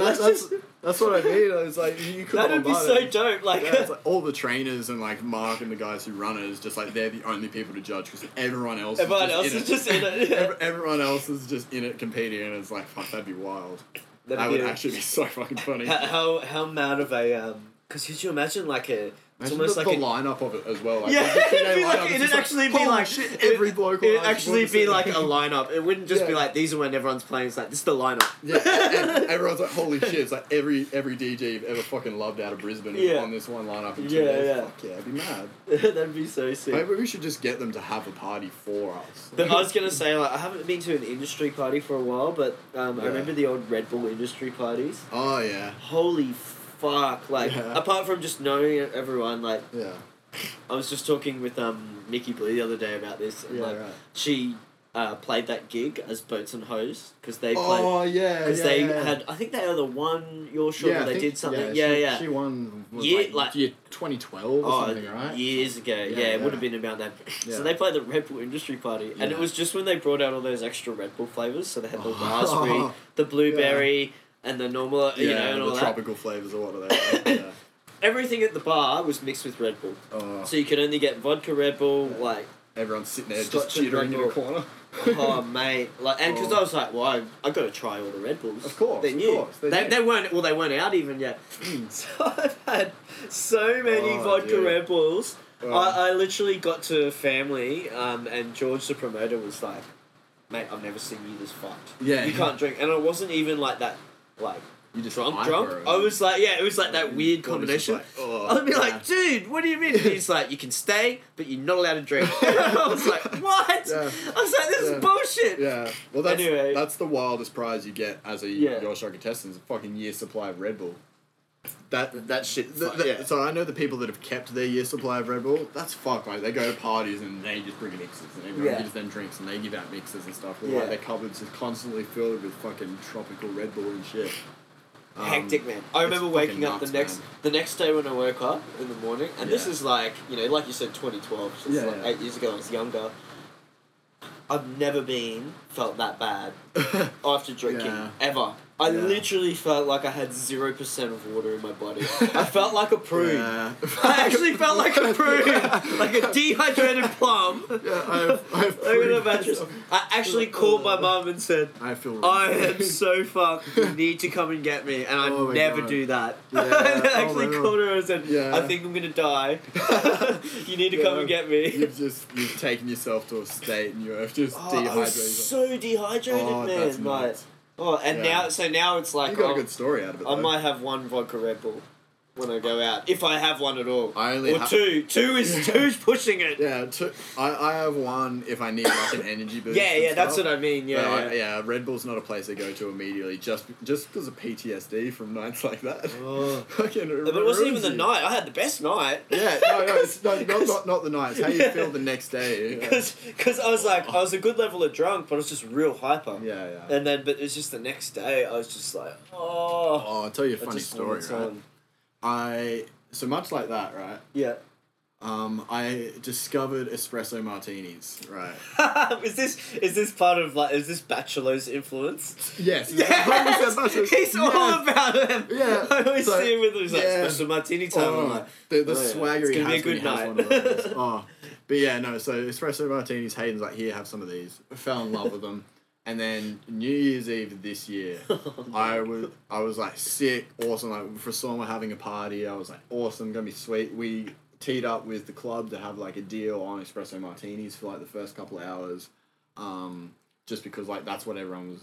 It was like the drink. Yeah. And it was just like, sick. We'll get everyone in early, have cheap espresso martinis, have like a cool like little cocktail thing for a bit. And I started putting them away, and like it's so easy to do. It's so easy to drink. It tastes like a cold brew coffee. Yeah. It's like coffee, and it's exactly it. But it still gives you like the hyper effects of coffee. Yeah. And more importantly, the come down effects of coffee. Yeah. So I think I had like 6 or 7. And I was supposed to play at like 8 o'clock, and then I was supposed to play later in the night again. Yeah. And I ended up having like full-blown anxiety attack, right? Like, my heart was just going a million miles an hour, and I was just like started to like really freak out. Like espresso martinis like just hit me like a fucking wall. Yeah, because you can't have too many, really. That was probably what you did. You just went, espresso martinis, I'll just have 20. Yeah, it was cheap. I was the DJ hosting the party, sick. Fucking just down these. New Year's Eve too, so it was just like sick, like everyone's going large. And it was just like awesome. And it came to my set, and I was sitting there, and I was playing like directly after Hayden actually, and I was just sitting there, and I was watching his set, and I was like, "Fuck, how do I follow this? This set's awesome." And then I got my own head, and the espresso martini was like hitting me, and I was just like all of a sudden had this mad anxiety attack, and like I played like 3 tracks of my first set, and was like, someone get me out of here, like switched in, like got the next DJ to come on early, jumped on, like reshuffled the lineup like on the go, and I like left and like went and like drank like a 2-liter bottle of water and just sat like out in the middle of the street in the valley, like having this mad anxiety attack because of fucking caffeine, dude. Fucking caffeine of all I've had that before as well. Like I'm someone who doesn't really get anxiety, but I sort of had it one time where I just had one coffee too many. Yeah. During the day, I had a coffee, and then afterwards I was like, I don't know if I should have done that. And I got anxiety like from it, you know? And I could recognise it. I'm like, Oh, this you is what feel- anxiety you just feels like. Oh, you feel real pent up. It's Yeah, just like, yeah, yeah. oh, it was a scary time. At the time, I was like real worried. I was like, obviously having like full blown anxiety, like, and then like water flushed it out. I had a toilet break, came back and smashed my clothes set for it. But at the time, So you ended up getting back into it. Yeah, you ended up being alright afterwards, but it was just like riding that coffee high, like 6-7 espresso martinis at once within like a space of like 2 hours or so. Yeah. I was just like, it was too much. Not a good space mentally. Yeah. Had you drunk much coffee? Are you much of a caffeine? Not a massive coffee drinker. I am more so now, just because like I work night shift during the week and then I produce and I DJ, so coffee's like a lifesaver. It pushes me through the extra hours. Yeah. But I'm not like I wake up, I need a coffee before I get like a headache or anything. I don't get like coffee withdrawals. It's just like a. Well, I'm not like that either. But I'm like, when I wake up, I'm like, I want a coffee. Yeah. Like I want one because I know that I'll just be more awake. Yeah. It's not like my old man and my best mate and stuff like that, like full blown coffee, like wake up, like get into it because like they get headaches and stuff like that. So I don't get that bad. Yeah, I don't. But I still smash coffee hard. Love a good coffee, hard. but I'd never want to be reliant like that because that's like getting to a point where it's like, fuck, if I need something to function, I don't want to be on that level. I still want to be able to be myself, you know. Yeah. I get that. It was an interesting time. Yeah. And then I want to have one tonight when I get into the club because like the guys. A coffee or espresso? Espresso martini. Just get in there and have a coffee straight. Just a coffee. The bit of whiskey in it. The main bar guy there, Axel, absolute legend, makes the best espresso martini, right? Yeah. But it's like PTSD moment. Don't want to like do it, but like I'm feeling like I had a massive night in the studio. That's how I am with it's like just have one. Yeah, and I'm that's just what you got to do. There, you just got to have one. You got I to was like, on my way down here. Everything in moderation. Yeah, on my way down here, I was like, I could go on, but I don't know if I really want to push it. But I'll just have one and we'll see. But yeah, no, that's it, man. It's a joyous occasion. Oh, that's so funny. I was just hearing rain on the roof. Everyone's going to be struggling at Listen Out. Classic. Oh, I saw so many people wearing... Classic Listen Out. Bring your gumboots. I saw so many people wearing white shoes and stuff, and I was like, oh no. I almost made a Facebook post to be like, everyone, like, look after your mates, drink water, and don't wear white shoes. And I was like, nah, I don't want to like talk about that because I'm playing a different party today and stuff. It's hardly rained for so long. It's been dry, hasn't it? Listen Out's on. Rain. I host it like every now and then when we're going through drought here, there's like, all right, 8 Listen Outs this week, guys. It's like every day it's scheduled for rain. But no, it's that's gonna like every year I swear it rains.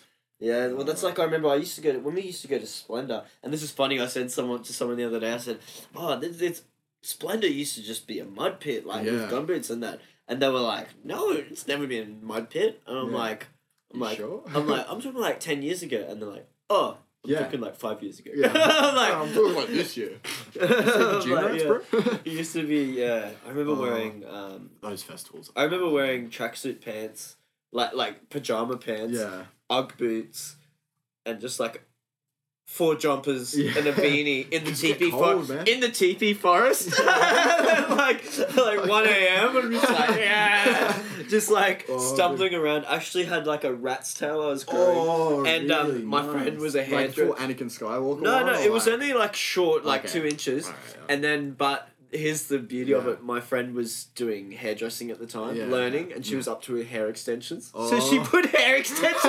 So I had this ratty like down to my ass. Nice. Just hair extensions. Yes. All these people coming up going, man, that's a sick ratty. I'm like, cheers, bro. Put a lot of effort in it. Put a lot of effort in it, you know. How is that? It's like, on an everyday basis, everyone would look at you so weird, but you go to a fucking festival in the middle of nowhere. Yeah, and everyone's like, that's sick. Yeah, that's sick. Hairstyle. I understand how much effort and time you put into that. Well, that I think you did. Yeah, it's sick. That is full commitment to that rat's tail. I respect it. Yeah.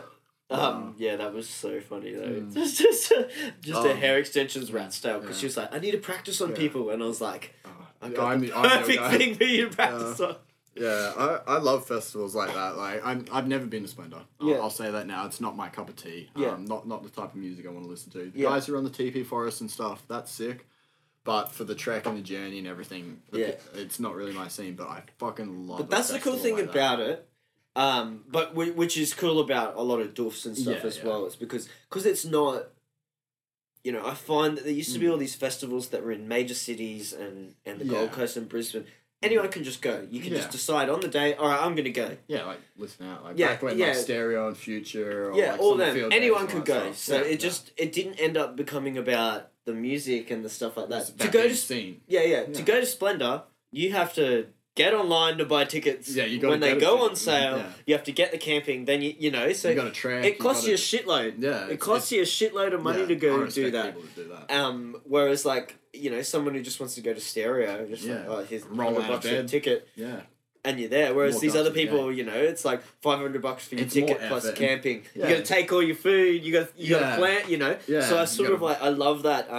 That's what I suppose it's a destination festival. Yeah. Like a destination wedding, but a destination festival. Yeah, no, that's exactly what I was going to say. Like, I love those festivals where you got to put a bit more effort in. Like, I'm a lover of, like, the doofs and stuff. So, like, I was lucky enough to play Rabbit's Eat Lettuce this year and, like, Elements Festival later this month and stuff. Yeah. And it's like, I love those festivals where you kind of got to go out of your way to go and find this little, like, it's a weird experience and it's a place, but no one really kind of expects things of anyone. You go there and you yourself. You dress weird. You dress normal. However you want to do. You go there and you just like live in the bush for like 3 days. You camp. You take. There's less judgment. There's so much less judgment. People can dance how they want to dance. People do what they want to do. Like, I love that aspect to it. So like I was gonna say, I've never been to Splendor, but I really respect the people that go there because I myself really enjoy exactly what it's about.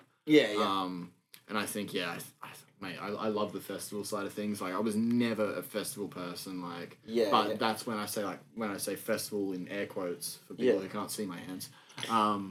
Like the Stereo and stuff. Like I call them commercial festivals. Yeah, so the commercial festival to me is just like just wasn't my scene. It was go there to be seen that you were there. Like go there to dress up in your tightest shirts or your fucking nipple stickers. Here's the thing, like stuff. Stereo, I went to some of the first ones where like it probably was cool. Yeah, really it was so cool, man. Like you took it like Crookers, Bloody Beetroots, Dead Mouse. Yeah. Like like all these like legendary acts, and then also back in the day, like a lot of the festivals used to be like you might have like 1 or 2 top tier guys. Yeah, and then a bunch of everyone else is a heap of locals and then a heap of not top tier. Yeah. You know, like bit lower. Yeah. And back then you didn't have Spotify, SoundCloud, all this. So like where do you find new artists? Yeah, exactly. You go to a festival because you like the main headline dude playing. Yeah. Whoever it is. Yeah. And then you go,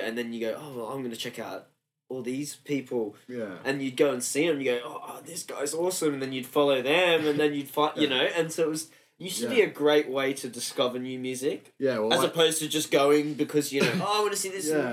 All these people I want to see. Like I can see that. Like in my bedroom, instead of having like artwork and stuff up on the wall, I've got like old festival posters from like old Futures and Stereos and stuff. Because like before I was old enough to go to all these, my parents would get a poster from the venue or like a poster from wherever. Get one from somewhere. Yeah, and bring it home and be like, hey, like have this. It was like it wasn't like I went, but it was because I was so into the music. It was like something to have. All of those guys played. Yeah, that would have been sick. Yeah, and I've got like Future posters and Stereo posters, all stuff up on my walls at home, and it's just like fuck, that's so sick. Like you look at those lineups, like the support acts or like and now those support acts are these massive people now smashing it. Yeah, it's just like it's so nuts. It's so cool, and I mad respect to those guys that were running those parties. Like, that's no small feat at all. Like the logistics and stuff involved and all that is nuts. So I mean, like massive props to anyone who was running those festivals. And it's kind of sad to see them kind of diminish at like in the Australian culture. Just got too saturated and too everyone trying to just make the most stacked lineup. Yeah, and it's not how it should be. No. Like I don't want a stacked lineup. I want 1 or 2 people I really want to see, and then some other people I've never heard. Yeah, I want to discover. Yeah. I look at like Wildlands and Beyond the Valley and stuff like this year. They've done a really cool job. It's one of those festivals that kind of reminds me of like that stuff because they've got like Rufus and stuff on. Like, one of like big massive international acts. Yeah. And then like a whole bunch of cool acts, like a lot of like deep prog acts that I really like that I know the masses don't know. like 16-bit Lolitas and Made in Paris and all these cool acts that like you don't normally see on a festival lineup coming to Australia. I'm like, fuck, that's cool. Like I can get behind this. Yeah. They've kind of found a middle ground between the bush doof and the commercial festival. I think that's what they need to do now, because you've got like bush doofs are so niche. So niche, but they're doing like I feel like they're really popular at the moment. I fucking love. Like you know what I mean? They're huge. Yeah. The festivals have sort of gone away, and it's gone more to the doof because it's a bit more underground.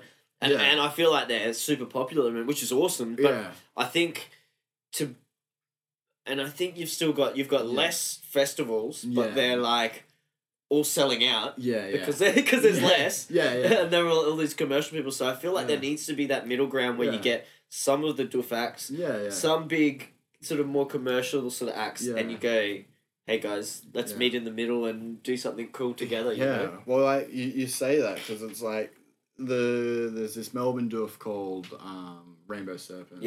Obviously. Everyone's heard of Rainbow Serpent Festival.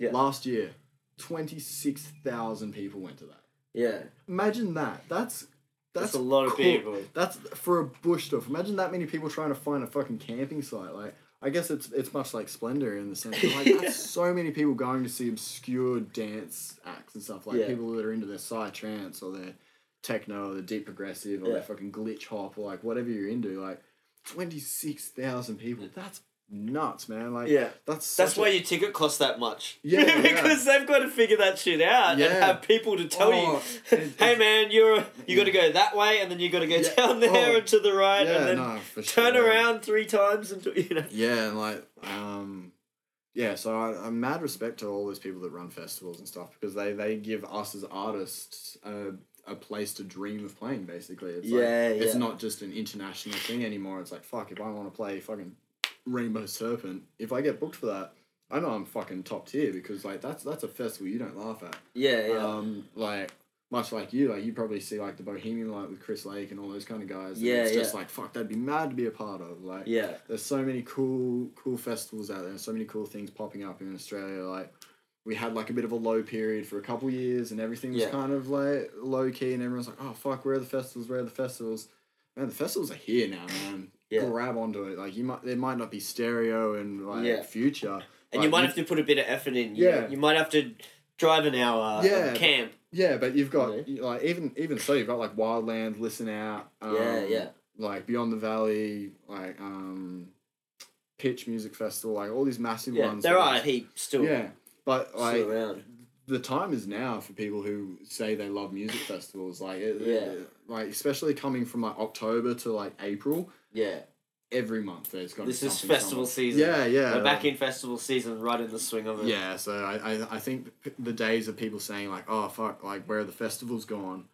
They need to be over, because people still say us, like, oh, I remember the days of festivals, and it's like, well, fuck, just look, man. But it's just not your commercial. Big.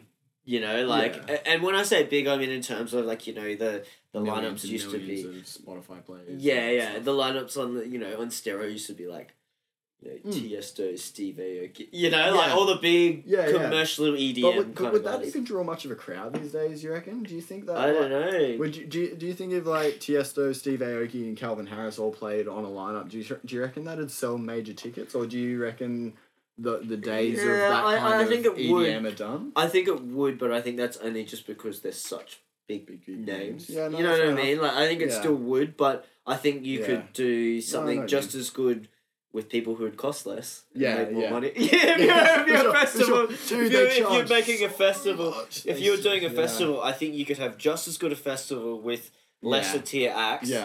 100%. And it would be just as good, just as packed, sell just as well. I think. Well, I mean, we see that already. With festivals. You look at Splendor and stuff, like festivals absolutely destroying it. So I mean, man, it's cool. I think that the time is now for Australian music scene, and I hope it only grows from here. But I mean, it's flourishing at the moment. Festivals, club nights, whether it's Brisbane, Melbourne, Sydney, Queensland. I can hit it up. Yeah, man. Now's the time. Jump on that. Support the scene. Support your music. Support your local acts. Because like that's the only way you get good shit. Yeah, yeah. You know, like, if no one supported Yeah. Skrillex back in the day, or Yeah. if no one supported TS, you know, or Yeah, any of yeah. these people, they wouldn't be here. So you got to support your locals. You know? Yeah, and if you don't support your locals, we don't bring the Skrillexes and Tiestos and stuff that's like, it. because they're just not going to see People the think worth that in we it. just everyone like promoters just like take the money and go, yes, I just made all this money. Yeah, yeah. It's like that's not what they do. They go, Yeah. oh sweet, now we can Yeah. get a bigger act next time and Yeah. put it back in. Like that's Yeah. usually what happens. My mate Rob, exactly the same thing. It's like, sometimes an event doesn't do well and it sucks, but sometimes an event does well and you're like, sick, what happens next? What can we get now? Yeah, it's not like, sick, calling it quits, just made $3,000, see you later. It's like... My cousin said to me, he's like, oh, mate, he's like, you've been in the industry, why don't you just start throwing events? And he's like, mate, keeps the cash. And I was, I literally laughed so loud in his face. He's like, oh, all those people paying for those tickets. I'm like, oh, mate. I'm like, dude, you know, come have a look at a budget. Oh yeah, days? I'm like, come have a look at a budget.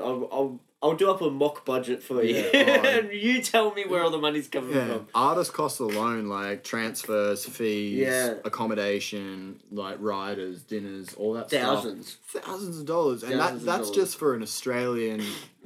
Get someone up from Melbourne, it's going to cost you a couple $1,000. Like, and you go like, oh yeah, their fee's only $800, but yeah, you throw flights, you throw accommodation, food, transfers, food, and then support acts and club hire. Like if you don't meet the bar limit, I mean, most of your most it's budgets would have to be at least over $5,000 for a small thing. Yeah, for a small thing where you don't have to bring in production and screens. And, so you get to those massive ones where they're building festival stages. They've got like lighting rigs that are just like ridiculous, like the pyro and all that stuff. Like a massive festival like that. Man, the logistics and like everything behind them are nuts. So massive props. Our budget. I used to be the assistant director of Addicts, which used to run blah blah blah and all the breakbeat stuff. I had no idea. Only for a short period, but like I was involved with them for a while. Yeah, right. We used to spend almost spend $150,000 on blah blah blah. Fuck. And like that was the budget. Like we've got $150,000. Yeah. Like for venue, like everything, nuts, hire artists and everything. Yeah. And the business model we had was not to make money from that. So we'd spend $150 and we'd aim to make $150. Yeah. And then we'd get to do our club nights every month, and that's where we'd make the money. You know, like supply. But it was like it's hectic. Like you'd look at the budget, that's nuts, man. and you'd be like, "Fuck, man, $150,000." Sounds like a lot of money, but we gotta make this. We gotta make this back. Yeah, to make it stretch. But we're like, we gotta make this back. Like we're $150,000 in the fucking nut. Like how do we make this? You know, like that is true. I didn't even think of that. I was just thinking about making that stretch. Yeah. But it's like you've got to you've got to make it, and you're like, oh, so we would only do tickets for like $30-$40, you know, like we would try not do more than $50. Yeah. So it's like it even became harder, and we always made it work, but people don't understand that, like it's like there's so much behind the scenes. You're like, oh yeah, we're putting $150,000 on the line right now. Yeah, you know, like that's like more than a house deposit. Yeah, the average punter's just like, oh yeah, do this, do that, change this, do that. Oh, I don't want to pay. I don't want to pay $30 for a ticket. Yeah, $10 really? No, it's just like, some people. Well, we don't really want to put $150,000 in this event. Yeah, unless you're gonna. We're still doing it. Yeah, you know? Nah, it's a part of it. And running events, it's a crazy thing, but. Yeah. There is a joy in it as well. I always say there's those moments where like you see some people at the event having the best time, and you're just like, that makes it all worth it. Yeah, and I think it's the same. Like even as a DJ, you see someone sitting in the corner, like maybe they're not front row, maybe they're in the corner, fucking their eyes closed, having a dance or doing something, and it's just like, I've made that person's night. Fuck you. Yeah, I've made the them coolest dance. thing. Yeah. So yeah, I mean, I think those moments really make it all worthwhile, and you can kind of like take it from there.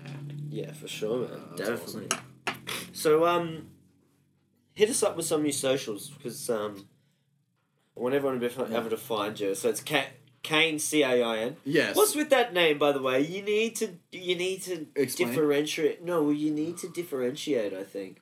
Why is that? It's so... To me, it's so... Like, I feel like there'd be a million other CAINs. Yes. It's not the same. Yes and no. Like, if I Google CAIN right now, what comes up? What page are you on? Hopefully me. Hopefully the first page. Hopefully the first page. No. So there are a few. But do you know what I mean? Like, yeah, I do know it's a exactly. very common word. I know exactly. And I what you understand that if you Yeah. were to, like, do awesome shit, and people would be like, "That's CAIN." Yeah, And everyone yeah. would be like, "Oh, yes, Yeah. CAIN. Of course, we know who CAIN is." Yeah. But no. have you thought about that, like the marketing side of it? I definitely did. When I first started, especially, it's like everyone's like coming up with a DJ name. It's like, Yeah. what's your DJ name gonna be? Yeah. What are you gonna go under? I originally just went as CAIN Pridmore because like my thesis has always been I don't want to be someone who I'm not. Like I never want to pretend to be someone else. Yeah, like yeah. I'm never gonna be making music that I don't like. I'm never gonna be doing something that I don't agree Yeah, with. yeah. It's got to be authentically So you. it was authentically me. So I started off as CAIN Pridmore, Yeah. which is my like birth name. Awesome, sweet, done. Yeah. I was friends with this big like tribal house dude. His name's Tom Starr, legend of a guy, and he came over to my house for kick-ons one time and was just like, "Look, I'll be honest with you, it's kind of a mouthful. What happens if you just shortened it to CAIN?" And I was like, "Yeah, okay, that makes sense." Yeah, yeah. And at the time, I think there's like a drum and bass dude over in like Portugal or something named Yeah. CAIN. And he's literally the only competition. There's like a couple other like CAINs, but they're just like SoundCloud listener profiles. There's no like heavy hitters or anything. So what are your socials that we can find you on? How do we find you? What's your Instagram handle? My Instagram handle is CAIN.Pridmore. Yeah. But everything else is official CAIN. Official CAIN. Official CAIN, CAIN. Because so it's the same across the board, like my SoundCloud, Mixcloud, Facebook, anything's like Everything's .com the same, yeah, that's / good. official Yeah. CAIN. The only thing I couldn't get was Instagram. And someone else had it already. Yeah, and it was just some dude hunting for some cash. He not made a post on the page or Yeah, anything. he just made all these things. Just some He just dude, made all these posts, all these accounts handles. called official this, official this, Yeah, official this, official this. Pretty much. So and I wanted to get it, but I was like, you know what, fuck that dude. Yeah. I don't want to pay like a couple $100 to go get that. Like I'll just be camping One day. on that. Yeah, one day when you're massive, you just go, all right, now I need it. one day when it's a viable option for me, I'll go for it. But yeah, like otherwise, I'm official CAIN across the board. Yeah, don't. Oh, that's good. At least you've got that. Yeah. So the consistency. So yeah, it is consistent across there. But yeah, Instagram's the only one that's like a little bit different. But if you search CAIN, I'm one of the top few to come up anyway. So that's cool. alright. But yeah. Awesome, man. Well, rock on. yeah. Is that our time? Oh, I mean, we can go for as long as you want. I kind of need to go for a piss, though. Yeah, no, that's all right. But, thanks for coming in, man. Thank you very much for having me, man. It's been an absolute pleasure. Yeah, you'll have to come in the studio, and I think if you've got some stuff you're working on, we might listen to it after this. Yeah, for sure. Some stuff you want to suss on the studio, so... Yeah, thanks for coming in, man. Thank you very much for having me, man. It's been an absolute pleasure. I'll have to come out and check out Subrosis. Yeah, just let me know. I'll throw you on the door. For sure. We'll have a roll through. But we'll do it, man. For sure. All right, cheers. Cheers, man. Cheers. Thanks. There you go, guys. I really loved that one. Like I sort of said, me and CAIN had met briefly in the past, but didn't really know anything about who each other were. And yeah, so this was the first time sort of meeting in person since all those years ago. So thanks to CAIN for coming on the show. After the episode, I actually decided that I would go with him to his gig. So I did sort of go to catch a little bit of the Bohemian Beat Freak launch party that was at Sub Rosa. First time at Sub Rosa. Awesome sound system. The club's very similar to how it was, but I mean, not a lot probably had to change. But yeah, still an awesome venue. And the music there was awesome for the Bohemian Beat Freak launch. Heaps of rad glitch hop outside when I was there. And then, yeah, some of the more progressive melodic sort of stuff was in, and techno and that kind of stuff was inside. So, yeah, that was really cool. Connected with a few other people there going to be on the show. Will, who's the other half of Willing and Able that CAIN spoke about, I spoke to him there. He's keen to come on the show. And also Butters, one of my mates, sort of just reconnected with him recently. Haven't seen him in a while. Legend in the scene. He's going to come on as well soon. So definitely keen for those ones. They're going to be really awesome. If you want to add CAIN on any of his socials, his Instagram handle is CAIN Pridmore. The rest of all his social media is official CAIN, so just official CAIN. You should be able to find that quite easily. If you put official in front of it, official CAIN, as we spoke about in the episode, he's got everything as official CAIN except for his Instagram, which is CAIN Pridmore. As always, make sure you're following me on all platforms at BoyKingKoi on everything, BoyKingKoi. Super easy to find. Make sure you share the podcast. Tell friends about it. Like, that's the best way to grow this thing. If you can like, rate, review, that stuff does make it more visible to others as well. So if you can do that, that'd be really awesome as well. Yeah, but just keep enjoying the episodes. If there's anyone you think I should have on the show, make sure you get in contact. Let us know. Anything you like about the episodes, anything you don't like, maybe anything you want to see on some of the episodes. I am open to having segments or things or that if they're cool enough. So if you've got ideas that might be cool on the podcast, make sure you get in contact and let me know about them. All right, guys, next week is actually a non-musical guest. I've got the other half of Metamine's, Dan, and he's also got his own YouTube channel, which is Dan's Tube TV. So lots of the stuff in the conversation we had was actually very relatable to the music industry. And if you want to know anything about YouTube and sort of how to improve your reach on there, he gave some good tips in there as well. So there's definitely some information. We also talk about social media and algorithms and all that kind of stuff. So there's plenty of value in there for musicians and other people out there as well. All right, guys, make sure you're taking care wherever you are, if it's day or night, and I'll see you guys soon for the next episode.